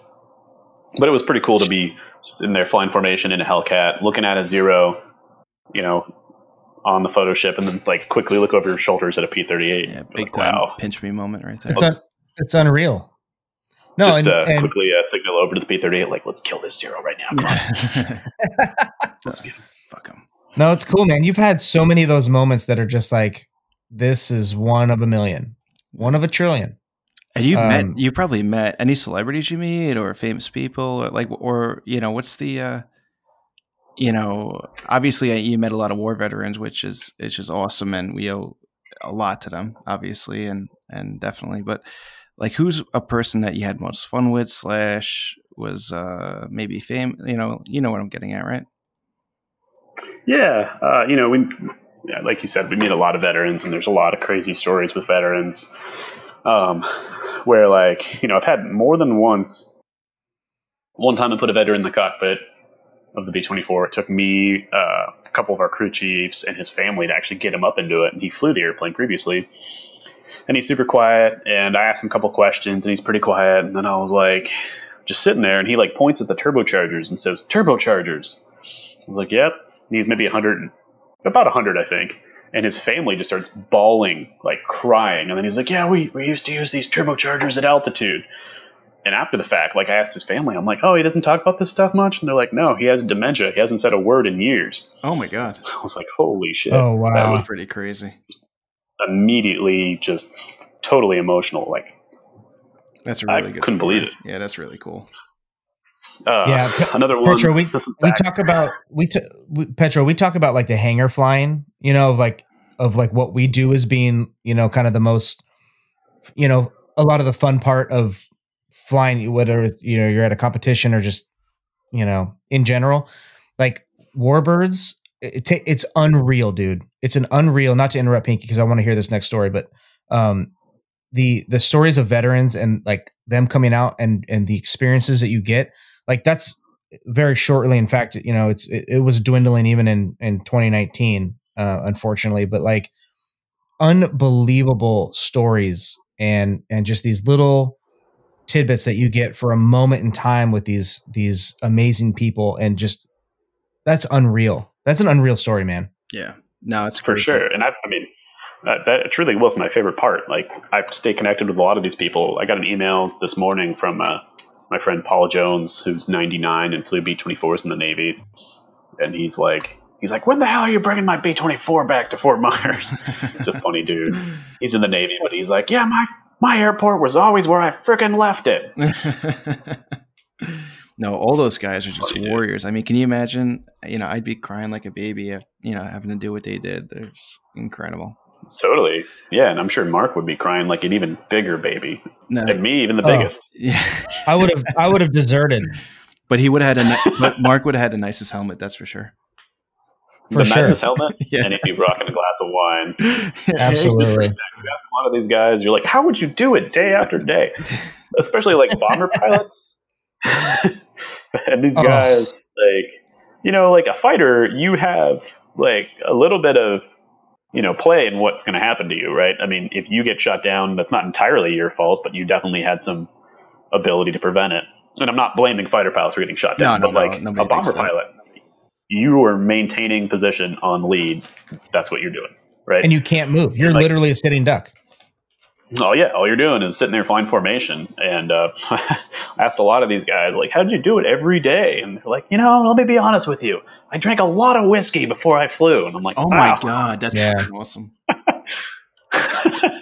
That's pretty crazy. Yeah, how else do you deal with, like that? And, going like fighter versus bomber stuff too. You're, in a Mustang. I mean, Mustang was like the real change in long range fighter escort or bomber escort, with being in a single seat fighter. But like even that, like even with drop tanks, what is that? 2 hours?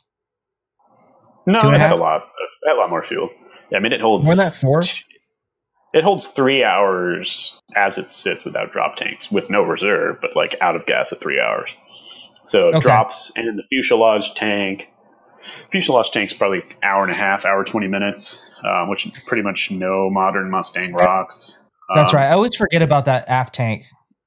Yeah, so do I, for sure. And I've flown like 3 or 4 Mustangs that had a cap for that tank, but no tank, but they want it to look original, and like you have to be very careful if you tell like a line guy to go top it off. Oh, Jesus Christ. Because like usually it leads into the baggage compartment. That would be a bad day. Yeah, that's a bad day. For sure. It's like filling your fuel tank with smoke oil. That was kind of that reminds me of this story. So I went overseas to Romania for something, and this competition was. What was that? Yeah, what'd you do there? No, I wasn't in I was just a stupid warm-up pilot. But we were in Romania with the U.S. team, and I didn't know about anything about this Romania and or anything. But we went to this town, Ploiești or Ploiești, whatever you want to call it. But it turns yeah. So it turns out that's where the Germans held all their oil fields and everything like that. And then once we got the long range fighters that could protect the bombers to get in there, off they went, and they bombed the fucking shit out of this place. It was like they just leveled it. So when we showed up, it was just weird for us because it's like, hey, how's it going, guys?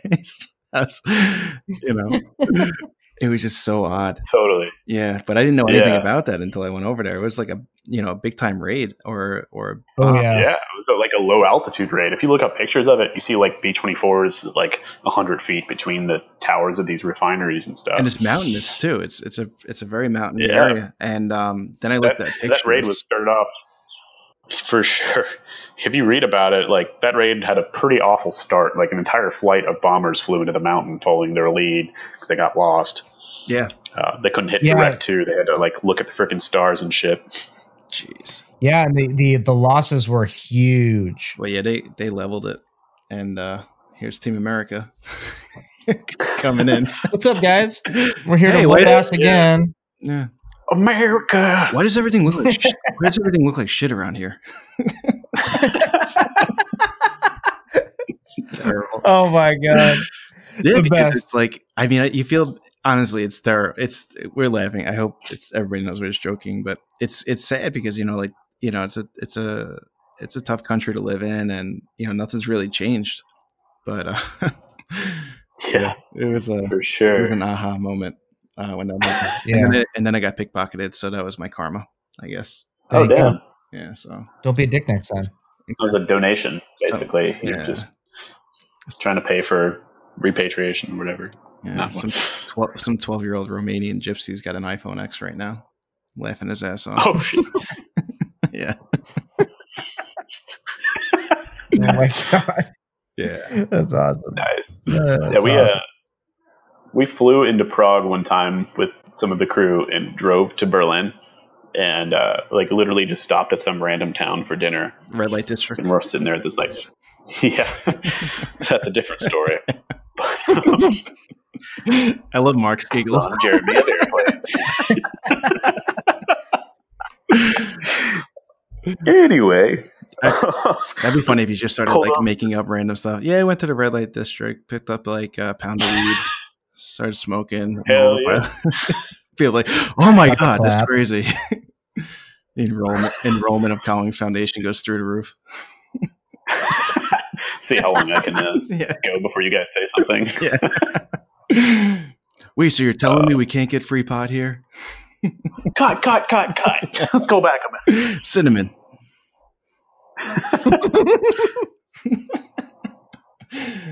Anyway, where were we? We were in Dresden, actually. Yeah, that's where we were. Berlin. So we literally stopped in this random city at this random restaurant for dinner, and it was Dresden, Germany. Which, if people don't know of Dresden, it was literally the British and the U.S., but mostly the British, started a firestorm there, and it was like the most civilian casualties in one small area caused by like bombing. Oh, jeez. I think in history almost, other than, the obvious in Japan. But literally they started a firestorm where it was raining fire and just burned down the entire city. And we're all sitting, we didn't know this at the time, but we're all sitting there at this restaurant with some old people there. And like we're all wearing like B-24, B-17 shirts. And they're just like And staring you down, probably. They're staring us down. And after a while, the waiter came up. He's like, he spoke pretty good English, and I think he knew what he was talking about. He knew his history. Of course he did, living in that town, but knew what our shirts meant. And he was like, you guys do know what you're wearing here, right? And we're like, no. I mean, we just looked down at our shirts, and he's like, you're in Dresden. And we're all like, oh, shit. Oh, shit. Uh-oh. I'm like picturing Pinky sitting in like an Army Green flight suit, American flag With a patch, helmet. and no, and a Make America Great hat on. MAGA hat, aviators, I think Yeah, green fight suit. and a mustache. Hell Boots, yeah. combat boots. Red, white, and blue flight suit. Yeah, and a half smoking yeah. cigar. Deal with it. The pack is set. rolled up into the sleeves of his flight suit. Yeah, it's James Deaning it up. For sure. Yeah. The guy that checked me out in the Huey was actually a Vietnam vet with like 27,000 hours in the Huey and Holy shit. chain smoked the entire time we ever flew a Huey. Just chain smoking. It was hilarious. So what happened? Did you guys leave, or did you just strip naked? We paid our bill and respectfully left, but yeah, that was a big oops. Actually, later that night, we got to Berlin, and there was like this bombed out train station across the street from our hotel, and we went up and looked at the plaque, and it was a bomb group that we So knew. you went to the next bombing location just to establish Correct. America? Yeah, we went on a tour of destruction, took pictures in front of our craters, like, yeah, buddy. Giving like the West Coast sign. West Coast. You wet, sir? I picture Rob doing like the blood sign with his hands. Got like a sideways MAGA hat. Yeah. Gold chain with the 150. The entire Gold chain with the 152 Arabat symbol on it. the entire time they're Cut driving down through flight suit. Germany. They're driving through Germany and they just keep playing DJ Khaled again. It's like another one.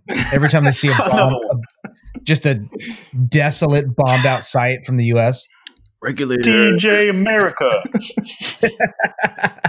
Some DMX. Oh, to get back to being serious, a really cool thing I heard from one of the German competitors, he was telling me he flies his extra out of a grass field. And he was it was an old World War II base. I'm kind of getting the story half right here, mostly right. But anyway, the main part is that I didn't know that in the beginning with the 262s, they were taking off, off out of the grass. And I'm sure Pinky knows where I'm going with this, but they would leave all the burn marks on the grass. So then all the Allies would know where all the jets were. So they were actually putting them in the forest, and they'd make like a little pathway through the forest, and they would take off through the forest and then be airborne as soon as they reached, the forest front or whatever you call that, the tree line. And I thought that was the coolest thing in the world. I don't know if you ever heard anything about that. Yeah, super cool. There's I forgot exactly where it is in Germany, but there's a mountain basically that had a cave that they were building them at. Oh, geez. And it's exactly as you just described. They would roll it out of the cave onto this like tiny little track through these trees in the top of this mountain and blast out of there. But like the most crazy part about the 262, at least in my head, is that it was a tail dragger at first. And just imagine flying that monster of a jet with a tail wheel, not being able to see anything. And like, I kid you not, if you go around in that airplane and like one spools up a couple percent more than the other, like it just quickly spools up. Let's say like the right one spools like 3 to 5% more than the other. For a second, you've got like full opposite aileron and rudder from that moment of it spooling up.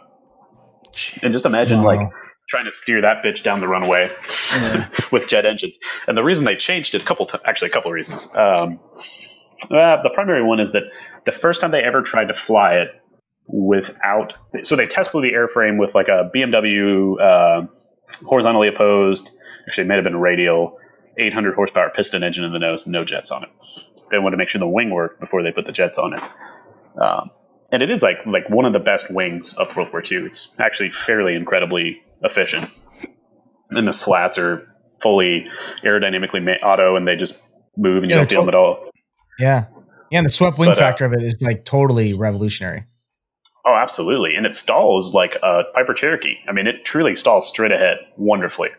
But anyway, they flew with a piston engine above. Yeah. I'm sorry.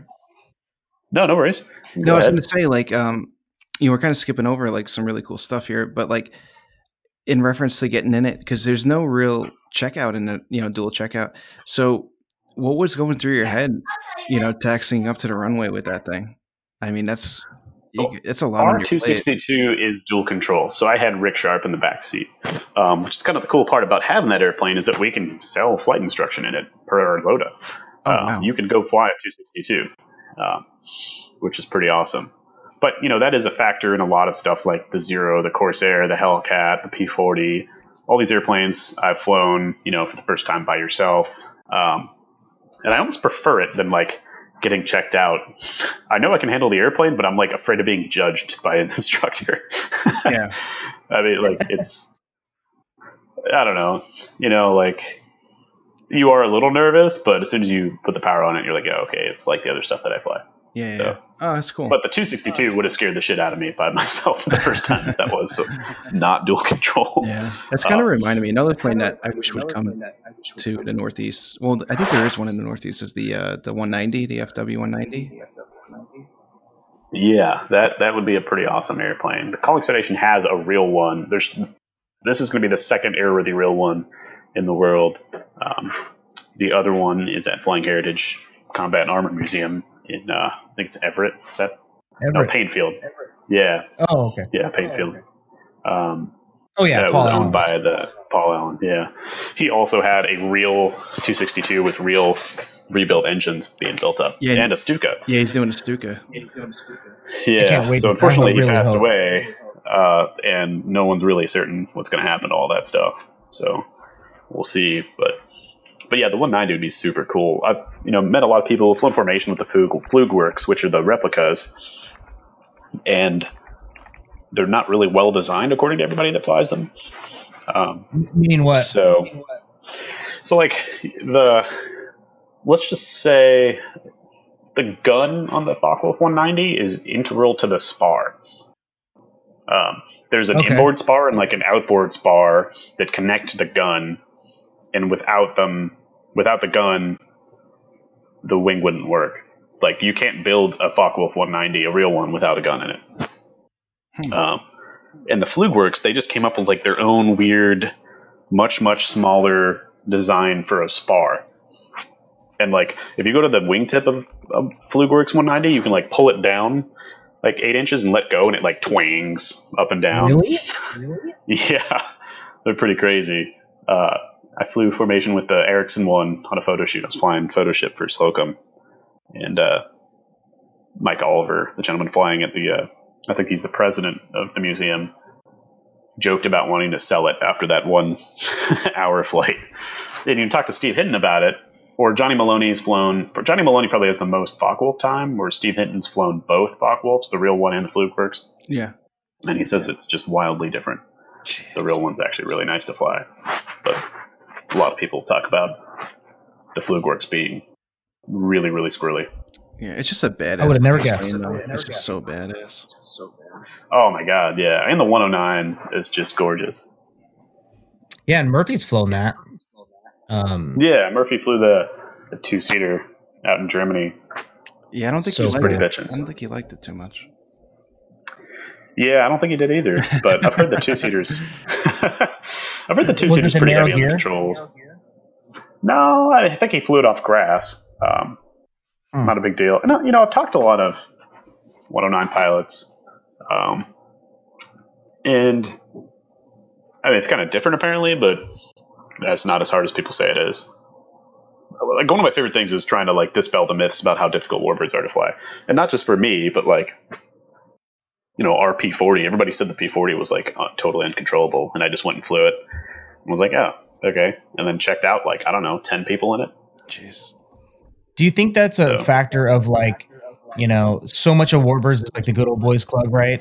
And that exclusivity and not wanting to let people in and wanting to, obviously, you know, a lot of these airplanes are challenging and they obviously have to be respected from just from an aviation standpoint, not even alone from a historical standpoint. But, you know, do you think that that's the role that is being played in a lot of these where it's like, hey, it's too difficult. Hey, treat this, you know, this is crazy. Okay. It's not easy. So, you know, approach with caution. And it's like, well, it actually is kind of easy. Yeah. I mean, I hate to talk about it, but like the biggest factor in what you're describing is that people want to be the only people that do what they do. Right. Which is probably true with any aspect of aviation or life. Yeah, there's a lot of type A, I can imagine. And it's not even necessarily just type A, but like, you know, it is a really big thing to go solo a Mustang, right? Like, yeah, that's super cool. And you worked hard to do that. And so they'll be like, yeah, it's pretty challenging. Where, you know, if you respect the numbers and you treat it, I don't know, like if you go fly a new jet for the first time, you respect the numbers and you treat it the way you're taught to fly it, it's safe. I feel right? like that's how a lot of people are with the pits. Like when I was doing a checkout for myself with the pits, everybody was like, all right, not like local people, I'm just talking in general. Like, oh, the pits is squirrely, oh, the pits is a handful, blah, blah, blah, blah, blah. And I remember coming, you know, taking off is no big deal, but I remember landing being like, all right, like just be ready. And it's as you just have to get it set up right and don't be a dick about it. And the plane will land really well. I thought the pits was such a great airplane, and everybody loves to knock that airplane in landing. I don't know why. Yeah, for sure. I used to like get shit for, I mean, people would be like, oh, you got to do the pits wiggle when you land. I'm like, well, you got to do the pits wiggle if you do the pits wiggle, but if you just like use the rudders to keep it straight, maybe sometimes you don't have to do the pits wiggle. Yeah. Like, I feel like the legend of the pits inspires more like PIOs than the actual airplane itself. Yeah. That kind of stuff drives me nuts. Like, but what's funny is that's how I was taught. I was taught that thing is insane. And I'm sure a lot of people are taught, because you hear that, right? You hear, hey, the pits is, you know, don't sleep on the pits. Dude, the landings are insane. It's a squirrely airplane. You're going to be doing the pits dance all the way down the runway. It's crazy. And I was taught that. And so I was on this guard when I started flying it, where I'm like, oh my God. And then of course it's all PIO. I mean, or not, not every situation's PIO, but then you do this thing where you're like, you're trying to keep it straight. So then you over control it. And then you're correcting your inputs more than what the airplane's doing. And I tell you what, it took me 50 hours in that airplane before I realized that I was doing a lot of the stuff in that airplane that was causing problem, or, I was creating the Pitts stereotype. Yeah. The airplane wasn't doing it. And then I started kind of calming down on it and doing less control input on landing. I'm like, this lands like, yeah, I mean, yeah, sure. It comes over the fence a little faster.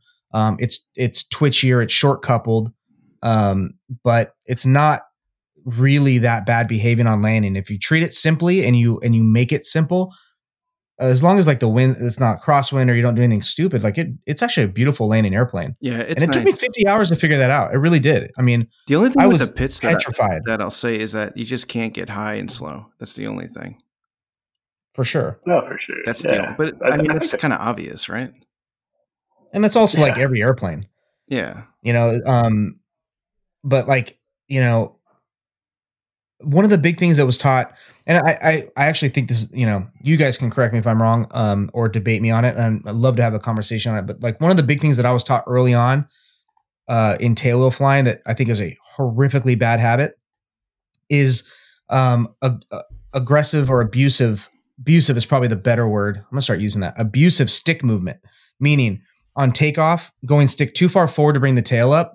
And then on landing, going stick full aft too early, in some situations. Yeah. And that is another thing that took me a long time to figure out.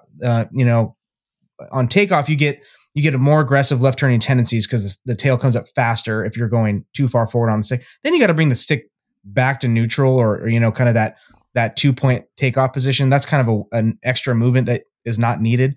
But then in landing, the Pitts was one of those things where like, it's still, you're touching down at, what are you touching down at the 3-point attitude in the Pitts? Are you touching down at 70 miles an hour? Yeah, I don't know. I've never looked. Yeah, I've never looked. You come over the whatever feels right that day. you come over the fence at 100, right? 95 solo, 100 dual is what the book says, and those numbers work pretty well. So you figure you bleed off a little bit of energy to get to the 2-point, to the 3-point. And I used to do this where I do slow flight into the 3-point attitude with students in the air, and I just can't remember the number, but it's somewhere around there. But that's still above the stall speed, right? And so you got a flying wing essentially, and then if there's any headwind, you really introduce a lot of problems when, you bring the stick aft too quickly. And, sometimes that nose wants to raise, the mains come off the ground, and you just introduce all kinds of shit. Yeah. By over controlling that airplane. And if you just like touch down and freeze position the stick in the position that if it's, as long as it's 3-point, right. And just let it settle, the Pitts lands almost feet off. Yeah. If the wind's not crazy and you don't side load, it really is a well-behaved airplane if you treat it right. But if you're over controlling the airplane and you're on top of that airplane, it doesn't like it. It's one of the most unforgiving airplanes in that aspect. Like if you are twitchy on it and you're nervous, it really reverberates through the airplane and gives you a hell of a landing where you got to be really on your toes. Yeah. The only approach that I was taught in the Pitts, I got training from a guy in the Northeast. You probably know him, Pinky, Mark Nathanson.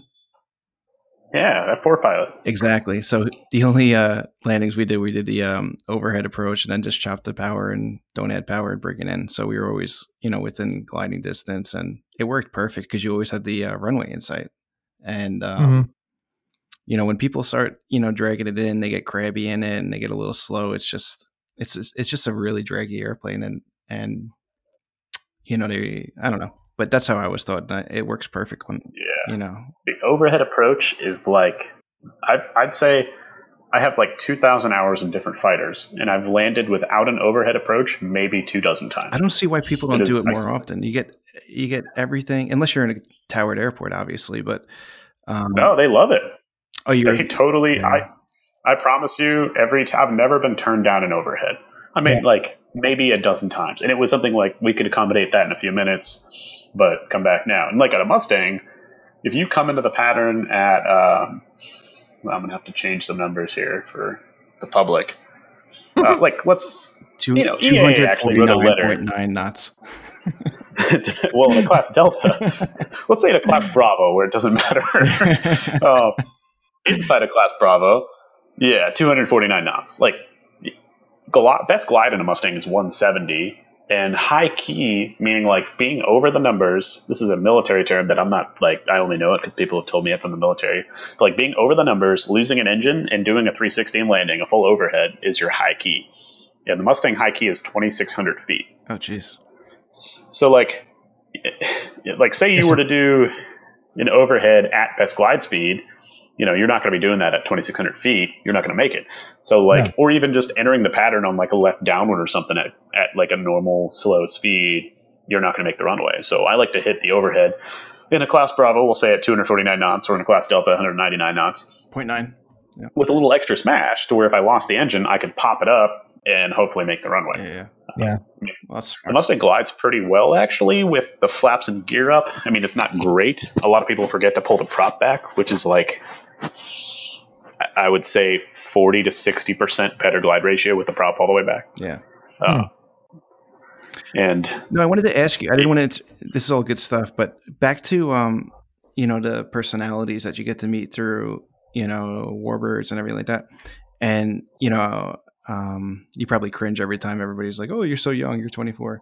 But how difficult, or, maybe you can expand on, it's got to be tough, at your age and, being in a position that you are, and you get some of the other Warbird guys that are, twice your age, the majority, and, you're you got to delegate and run the whole operation. Is that really difficult, or is everybody, what's the deal with that? I don't know. I think Mark can probably help me with this answer, but I think, not to sound, it was difficult for the first year. And then, I don't know, if you just be yourself and, do the work, put the work in, lead by example, I think people really start to respect you.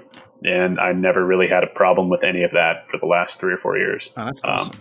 But yeah, I'm going to insert myself all the way up Pinky's asshole right now. Head first, and so I'm going to hide my toes. Dancing from Ron Jeremy, or yeah, exactly. And you can find this podcast on Pornhub. What I will say about Pinky is he's an extremely he comes off extremely extremely articulate.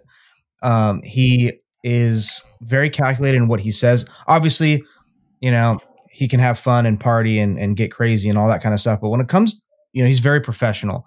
And so when he started flying Warbirds, especially when he started moving into the chief pilot position, there was nobody that, whether people had a problem with the age as far as oh, well, he's only, at the time you were 22, 21 when you assumed chief pilot? 20-ish. Yeah. No big deal. Yeah, not 22. No. At 20-ish. Obviously everybody's like, okay, I think we all kind of, look into ourselves. I even told Pinky, I was like, dude, I'm 38. At 34, I was like, okay, I'm fairly good at adulting now. Right. There's no way on this planet, no way in hell that I could have been chief pilot of this outfit at his age. There's just no way. So he's, whether he's an old soul, whether you believe in that stuff, or whether he's just an extremely put together, mature adult for his age, whatever the case may be. I think if people had those assumptions, they were quickly, his character would stifle those assumptions, and then it became to the point where almost on tour, at least the last couple of years, where age just wasn't a factor. Nobody thought about the young people or people being too young or anything like that, which is a really cool barrier that I think Collins Foundation was really good at breaking. Because every other organization's, the Good Old Boys Club is just a common narrative between Warbird organizations, and to see, younger people fly these airplanes, be typed and be responsible for these airplanes again, which hasn't happened since the war, is freaking awesome. And there was times where, Pinky's flying with another guy who's the same age and has a flight engineer similar age, where you're like, this didn't happen. It hasn't happened since the war. Yeah. This hasn't happened since World War II. I think it's hysterical too. Like there's a guy, Matt Kropp out here who's flying some stuff, and who got checked out in the Mustang by yours truly. Yeah. Got him his first fighter. Nice. And I think it's hysterical because, and by the way, he's a phenomenal guy. And, he gets out of the airplane and he looks like he's 12. And you see all the guys hanging out at the airport, 40 to 60, whatever demographic. And they're just like, they can't wrap their head around that he can fly a Mustang. Yeah. And actually, correction. Before he yells at me at a later time, P40 was his first fighter, checked out by Tom Richard. I was his first Mustang. So I just want to put that in there. But yeah, he does definitely look 12. Yeah.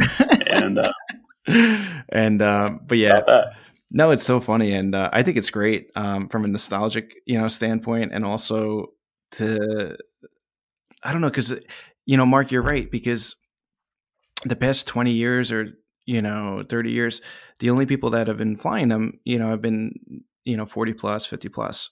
And it's just, it's really refreshing to see, young blood get into it and do it. It's really cool. And just to have people like Collins Foundation and whatever other museums are out there, I'm sure to give the opportunity to do it. I don't know. I can't say. Well, what's weird is like, I'm kind of in the middle, right? Like being 38, like I'm not young, but I'm not old. I'm not the old guard, right? There, I'm far You're just from like the old old guy of the young group. Yeah, that's basically it.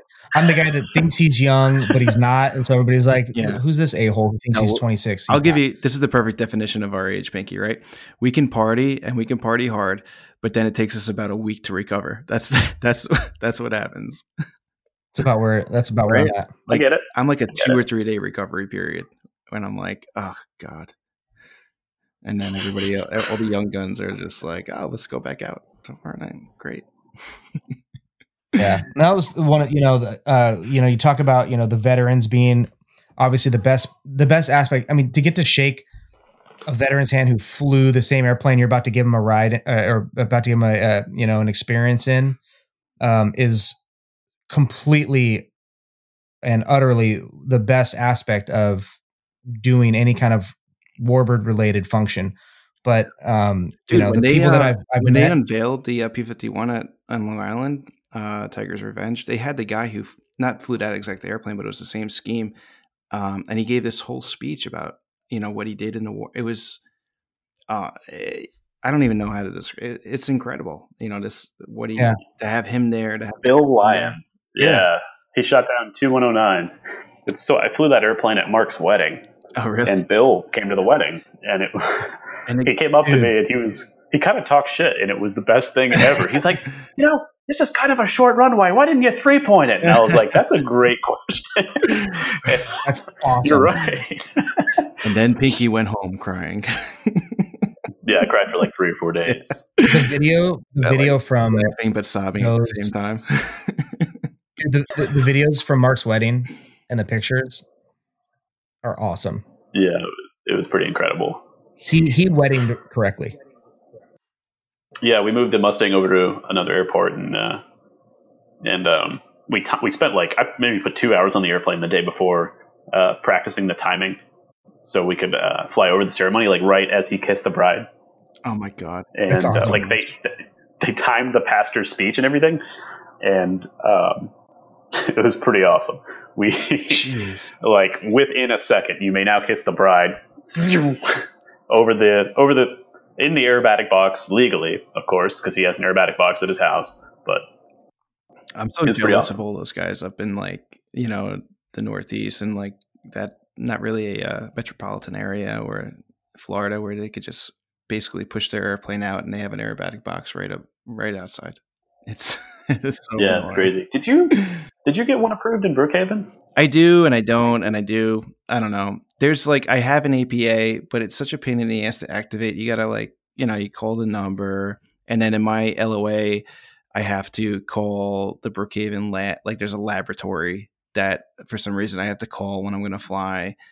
So I'd rather just not. And And then the other thing too Yeah. is like, so my waiver goes down to, I forget, I think like 500 feet or something. I forget. It's lower than 1500, but you can't pick up radio coverage when you're lower. So there was one time when I was flying, and I activated the practice area, and I was just, I called them up, and I have the coolest call sign. It's Wolfpack. So Hell yeah. it's so cool. So they're like, so you have to call them when you're on Tracon, whatever. You're like, so my call sign's Wolfpack 1, and it's just, I feel so badass for that split second. Anyway, so yeah, apparently the guy was trying to call me, and then all of a sudden I must have been higher, and he's like, Wolfpack 1, are you up? I'm like, hey, what's up? He's like, I've been trying to call you for the past, minute or whatever. It was probably like 10 seconds. But he's like, I've been trying to call you. You can't not listen. I'm like, I'm listening to the radio, man. I didn't hear it. And it was like this whole big thing. So now there's an area that's closer, right, to the, Brookhaven. So it's, where the shooting range is?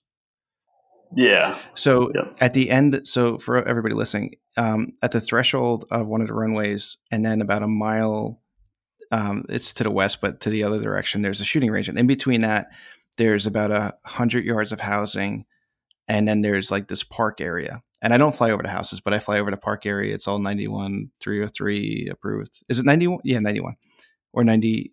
Am I getting it right? Because I think 91-303. Isn't that like the deferred mechanical? I don't know. I was calling it 70 something last podcast, and You called it 71. I think it's 91-103. All right. Yeah, it's all Part 91 stuff, Yeah, it's a jibber jabber. But anyway, it's perfectly legal. And, like there's one person, there's a Karen out there that complains about it. And, there's hundreds of people that. It is 91-303. Yeah, Daddy. Oh, wow. I lose. Damn. Nailed it. Nailed it. But yeah, that's where I fly now. I mean, I have one going through for the top of the airport, but it's like one of those things where Brookhaven is just, I don't know how to describe Brookhaven. It's like the Wild West. It's a busy airport. Yeah, it's like the Wild West, but Dude, not in a good way. You'll be like, we'll come in the pattern like total assholes. Like, we'll be respectful, but it's easier to recover as a flight of 3, right? Yeah, respectful assholes. We'll come in as a flock of respectful assholes. And like, there'll be jumpers and helicopters and gliders all in the air at the same time. And you're like, this is not good. So and there's always like some dude not using the radio as well. There's jumpers, there's skydivers that can only land in a specific area and fall down through like a funnel cloud. And now it's so ridiculous. And then they have banner towers, and then they have gliders being towed, and then they have helicopters, which is right traffic, and then they have regular, left traffic, and then they have all the traffic from Islip and the other surrounding airports. That do all the practice ILS approaches that are usually like, not where the prevailing winds are flowing. So they're coming straight in, and people are taking straight off into what I do is I do my shit. And then when I come back, it's really bad. I mean, I don't know. I don't want to sound like a dick, but I just sneak in and I land. And then one time, actually like 3 weeks ago, I think I had an issue where I'd be coming in, and I don't like to get too far away. And if I do, like I don't mind getting a little dragged out, but I'll stay at like 2,000 feet on like a extended downwind. But once it gets like really far, I'll just turn in and I'll try to slow up. But usually the guy, and I'll S-turn and this and that, but the guy would land and then he texted in the runway. So I had to go around 3 times, and I ended up just landing on the other runway, and it was perfectly safe. There was nobody landing at the time on the Edison non-towered airport, and the winds were actually could have gone both ways. But you kind of gotta, if you're not familiar with the airport and you're coming in, it's a little funky. Yeah, for sure. It's like that meme going around. I've seen that, like the sign next to the runway. There is no active runway at a non-towered airport. It's like it's the dictionary of that sign.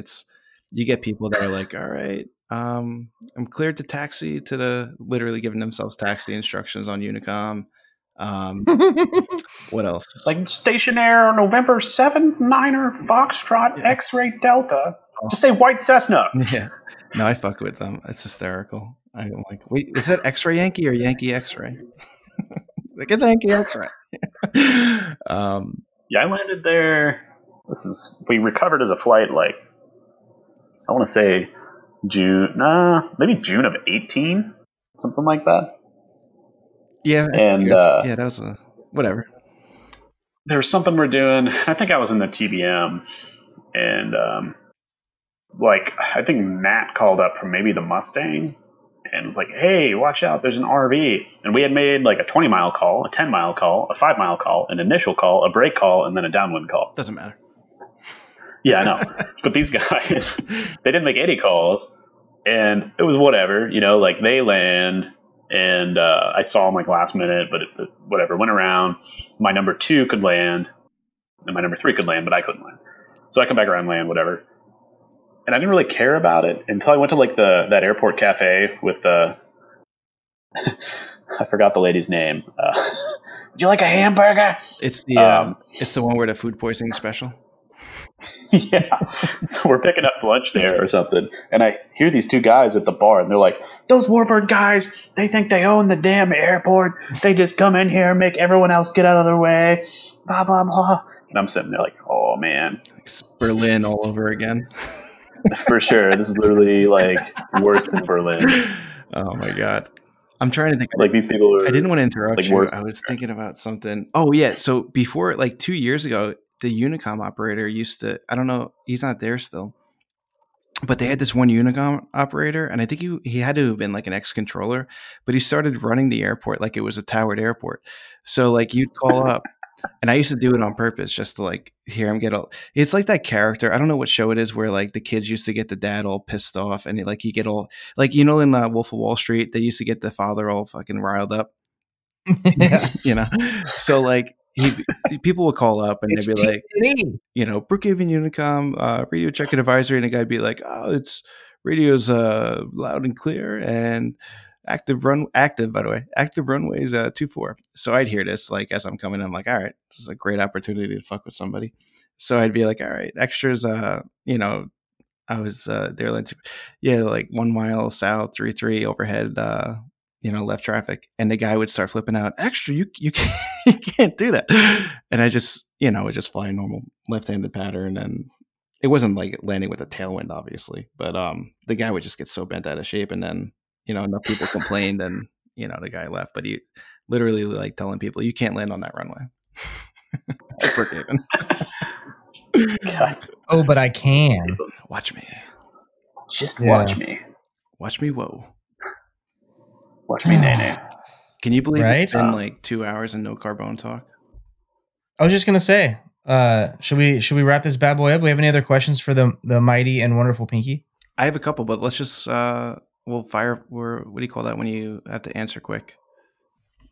Rapid fire. Rapid fire. All right. Type of helmet you use? Fuck, marry, kill.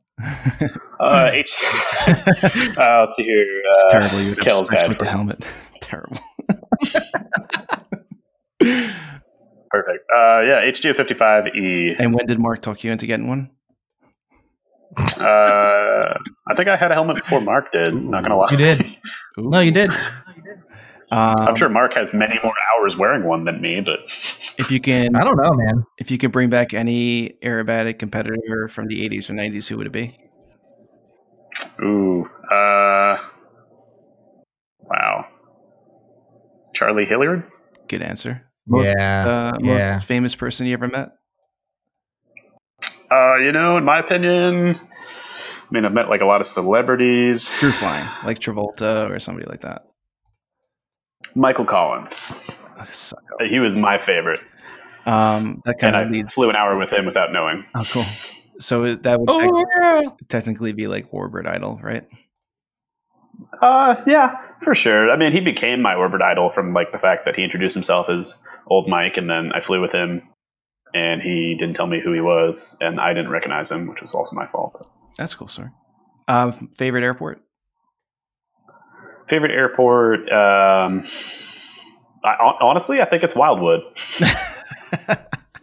Not gonna lie. The Hood. Hoodie. Wild Hood. I already asked you, will COVID or Adrian knock out massage?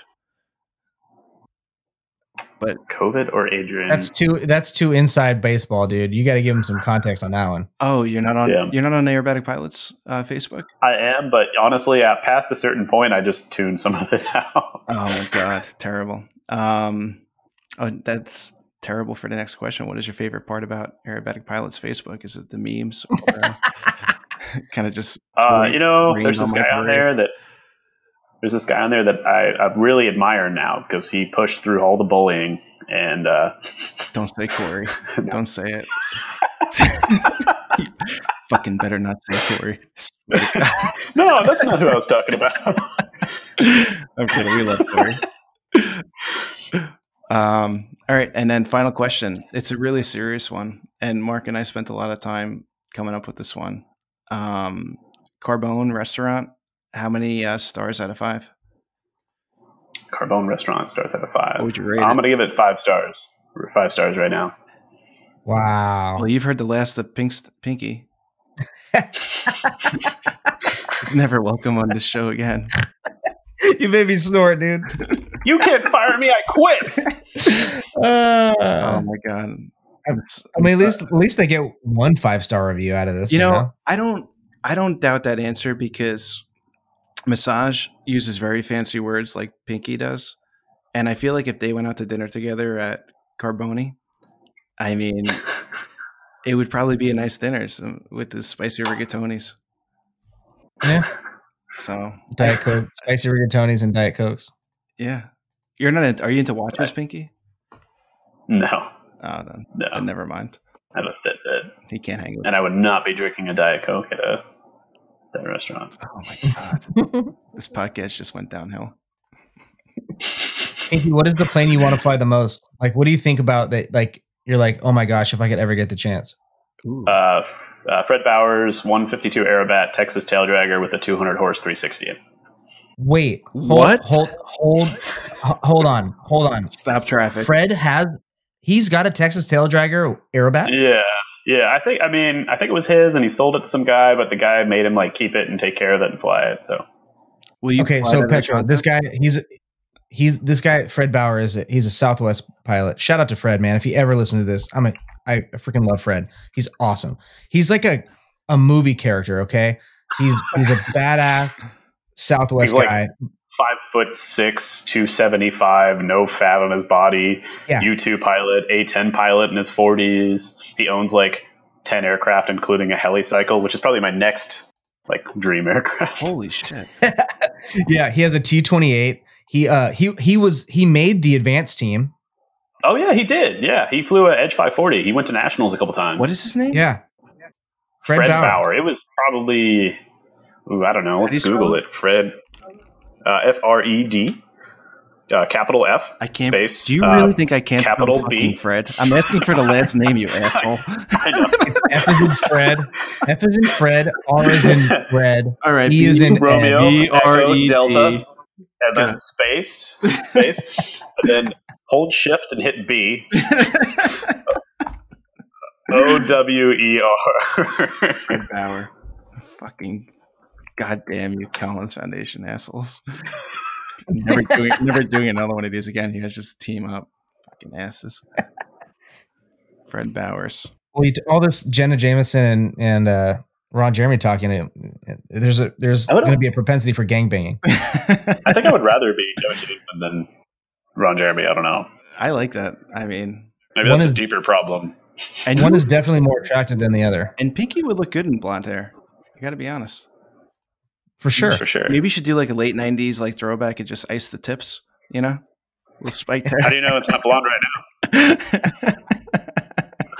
I'm drinking Funky Buddha Hop Gun IPA, which makes you guys dangerous. Oh my god.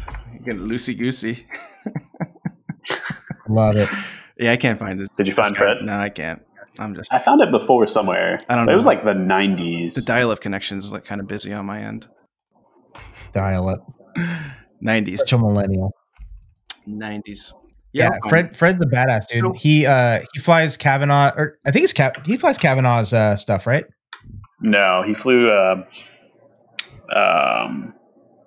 for Mid-America? No, what's the guy out in let's see here. 1939. That wasn't him. Somewhere in Chicago. He has that other A4. Yeah. Darn So it. Can't think of his name. But yeah, he flies the Skyraider for them, P-51. But he came out and flew P-51 for us, got checked out with us, and he's having trouble landing the B-24 when he first came out. So I was nice enough to drive a car down the runway behind him and call off how high he was, like he's used to. Oh my god! So this guy, Oh, you rattled off that Cessna faster than a New York controller can do it. Say it again. What he's got? So it's a 152 Aerobat Texas tail dragger with a 200 horse 360. Wow! And what is that? What does a plane like that weigh? You think? I mean, like, what is it? 800 pounds, something like that. That's it. Gee. Yeah. What is a stock 152? I don't even know. They're light. They're like 700 pounds, right? Yeah, something like that. They're really light. I can't remember the like the empty weight of a 152 Aerobat, but they're light. That's the plane. That thing, dude. That's the That'd be a hell of a. Yeah. No, that'd be a. I'm not even. I am not. If people think I'm being tongue in cheek, I am not. That would be a legit primary aerobatic airplane. No, trainer. Sportsman, dude. I'm not kidding. That can. No, I don't mean primary. I don't mean primary the category. I mean like your first aerobatic airplane. That might almost be better than a Super D. Yeah, I mean, change my mind. Yeah, I feel like it'd be really on par with a Super D.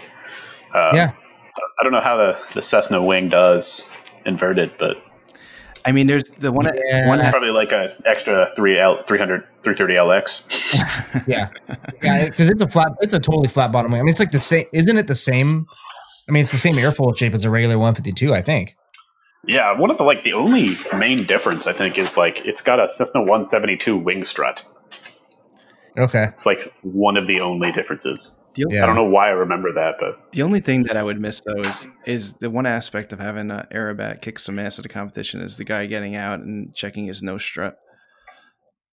So awesome, dude. I know, man. So the tail wheel is like, I mean, it would still be awesome, but if he's not doing like however many fingers you got to check the distance, if he's not checking that after, or like he has a little tool to check it. yeah, like a little ruler. I don't know, man. I don't know. Yeah.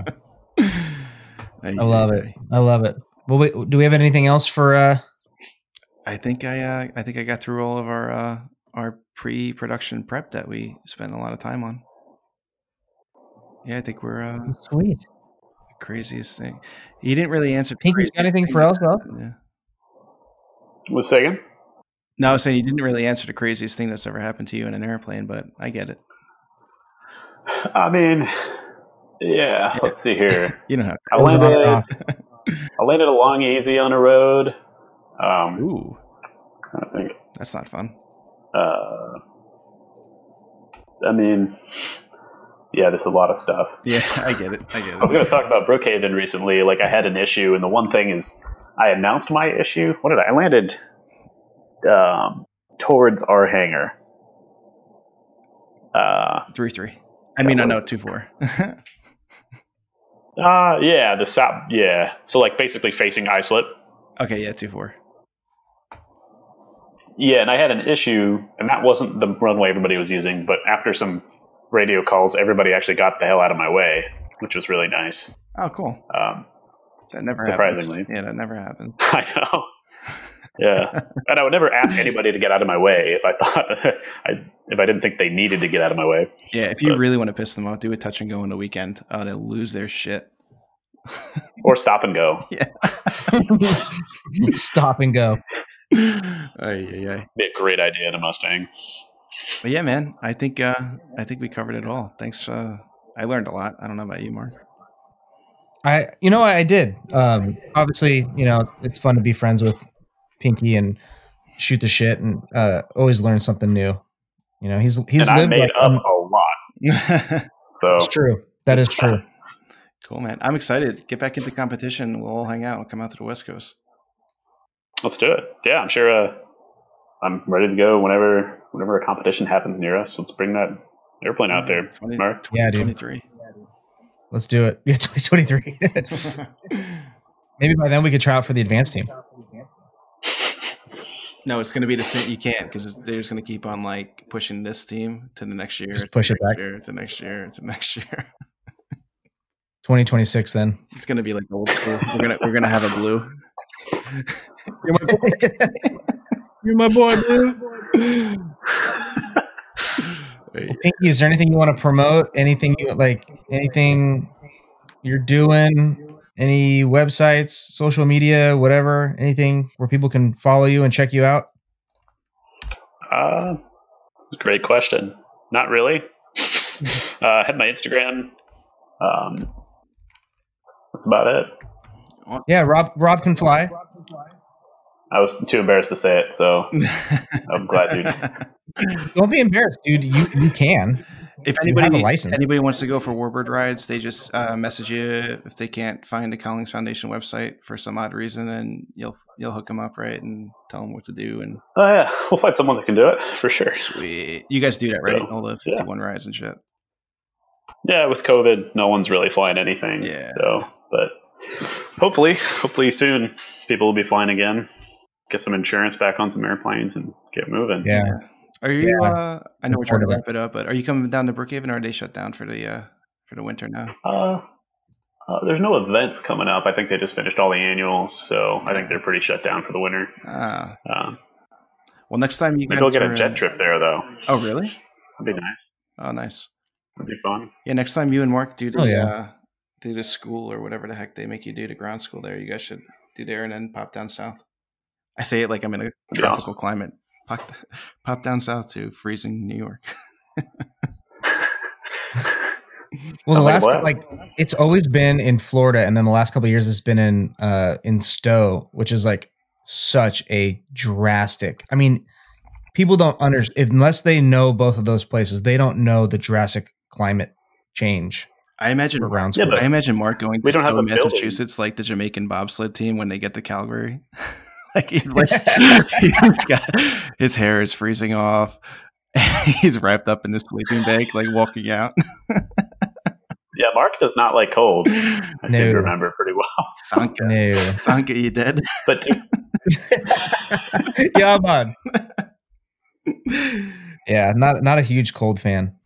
Oh, well, you wouldn't like it here. I'll tell you that. No, I'll tell you. I saw an overhead view of the New York area, and it doesn't look fun right now. It's miserable. If you can't tell by the sound of my voice, it's fucking miserable. Yeah. I was wondering what that was. Yeah, it's misery, age. De Blasio just sucking the life out of me. Oh my god! But it's hysterical. I had somebody come in my store today with like it wasn't a hazmat suit. It was like one of those paint suits that's white that you get from Lowe's, and blue. They had the blue gloves, not mask, but I guess it's a respirator thingy. You know, with the thingies on the filters. Yeah, and not just like glasses, but like the chemistry goggles to get coffee. That's how addictive caffeine is, by the way. That's a little aggressive. It's way aggressive. That's a little aggressive. I walked in, rips it off and drinks some coffee. Yeah, I honestly, I'm not even fucking with you. I walked in the back and I was just laughing. I wasn't like laughing out loud, but I was like, you know, when it's just so ridiculous. You just have to remove yourself from the room. Yeah. I'm like, oh my god, I can't believe I live here. They were cold, dude. That was just a heated suit. You're being an asshole right now. They just wanted to be warm. They just want some coffee. Some cool tea. They just want a latte and be warm. Oh man. Yeah, literally Mark. I got yelled at for like I sneezed one time and somebody reported it to the manager that works for me, obviously. And then that's hilarious. Dude, it's out of control. Come up to New York, it's great. It sounds great. Let's go, Mark. Yeah. Let's fly the extra out there to visit. Yeah, it'd be fun. Oh, yeah. It's been a while since I've gone coast to coast in an extra, so I'm getting itchy again. I told Mark he's got the keys to the SC, and so do you, because you can literally fly anything you can. So, but Mark's being too much of a wimp to go fly it. Dude, I want to. He's like, I'd love to go fly the SC. I would love to fly your airplane, but you know, if anything happened, like, Mark, are you like traumatized by a recent event with an extra or what? did something happen? I'm always nervous that I'm going to be that guy that wrecks somebody's like pride and joy. I'm always nervous of that. Like even before this whole thing happened with our extra, like I'm just generally like Jeff Lowe. Like again, another shout out to Jeff Lowe. Like he will message me like, dude, why haven't you come flown my pits? And I'm like, you know, like life and stuff and things, you know, busy stuff, whatever. I'm doing this. Like I don't. Yeah, I'm like I'm kind of a big deal, so you know I'll pencil you in. I think I have the real reason why you don't go fly Jeff Lowe's pits. I know what you're gonna say. But say it. Is it because he posts pictures of the tires every time you do? Or what? To be fair, that was one time, and I will fully admit I don't know what the hell happened with those North Korean bullshit tires that he put on that thing. That's what everybody says. It was a gust of wind. It was North Korean bullshit tires, man. It was a crosswind. It was a crosswind. No, honestly, Flight Custom Johns. you know, we're going to do a podcast on shoes one of these days.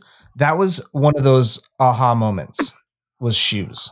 Ironically, of all things, I was riding the brakes on landing in that thing and didn't even know it.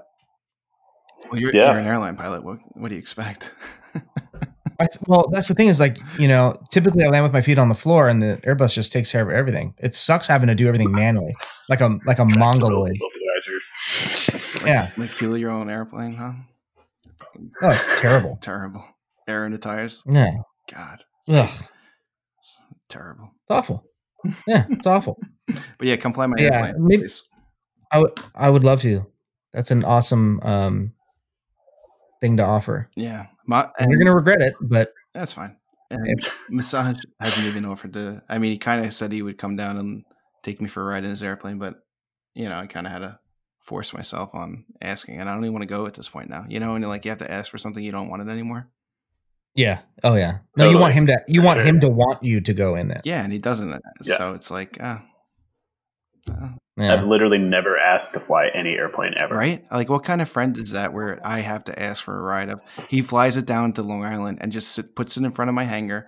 And I'm like, I don't want to ask. So I'm just sitting there. It's kind of like a first date, you know, when somebody's got to make their move. And I'm not going to make my move, you know? Because, you know, honestly, he's like walking me into my door. I just figured out who Massage was. I'm like, who the hell? And thanks for listening. Man. Have you flown the Midwing? No, I flew not his. I've flown Midwings. I love them. I think I would buy a Midwing over an L any day of the week. God, it's like auto tumble. It's really cool. Oh man, one up. It's hard not to just do them all the time. It's so much fun. And there's a sweet spot with that airplane where like it's very little I mean, like no aileron in it, and it will just keep going and going and going. It's really such a cool plane. I love it. And they shot up in Valley, which sucks because there used to be a lot of bang for your buck. You used to be able to get them for like 130, 125, 140 maybe, and now they're like closing in on 200. Hopefully so crazy. They keep going up. Yeah, it's good for us. Good for resale for sure. Nah, it's awesome. Ours is probably worth like 60. Yeah. Whatever. You know, it's not on Carfax. It's got a lot of damage on it from all the GoPro mounts.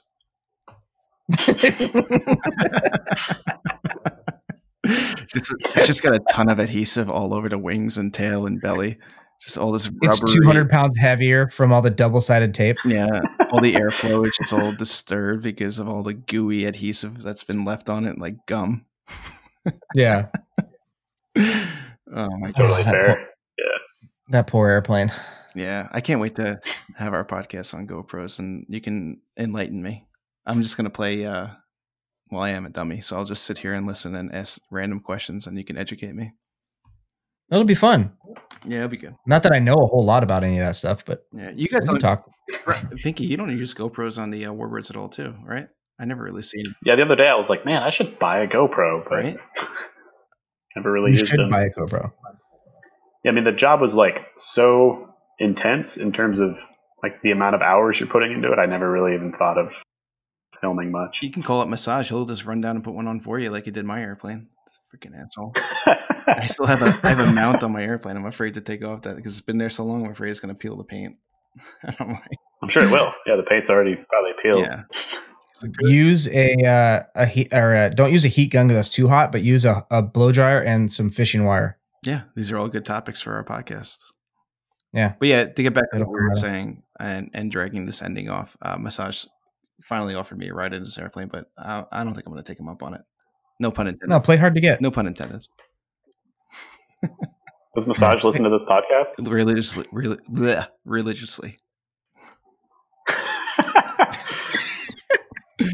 Religiously. Yeah. He can't wait to come back on. He's not allowed because he uses too once his vocabulary and all those fancy words get out of his head and not on this podcast, then he can come on. But I was just I couldn't keep up.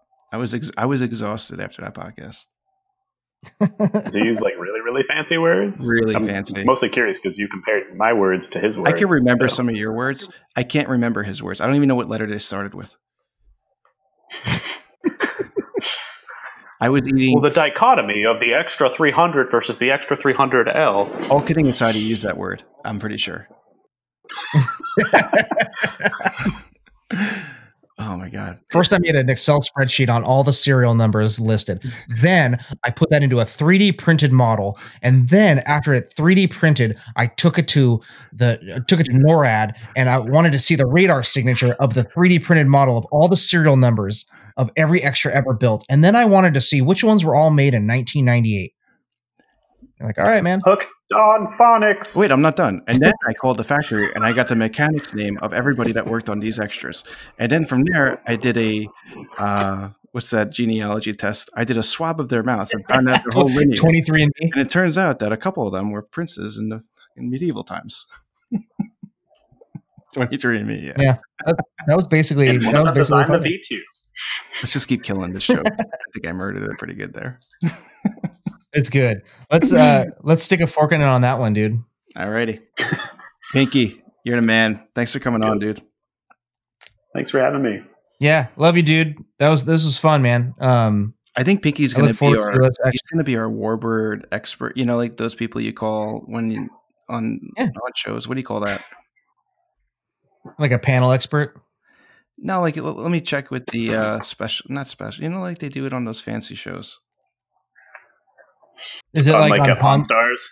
I was just gonna say Pawn Stars. He's like, I got a guy that knows coins. Let me make a call and I'll get back to you. Yeah, let's make it really amateur. I got a guy that knows 13th century swords. Yes. His name is Jimmy. Jimmy. He's an expert. He's an expert on Pac-Man machines. You know, I don't know about this, but I do have a friend that got a degree in 1983 rare Hot Wheels cars. Let me give him a call. He's right down the block. But yeah, we'll make it really amateur. Pinky will be just he'll be the Warbird guy. Warbird guy. Or Jenna James. Cool. Where do Jenna? Let's just real quick Jenna. before we go, where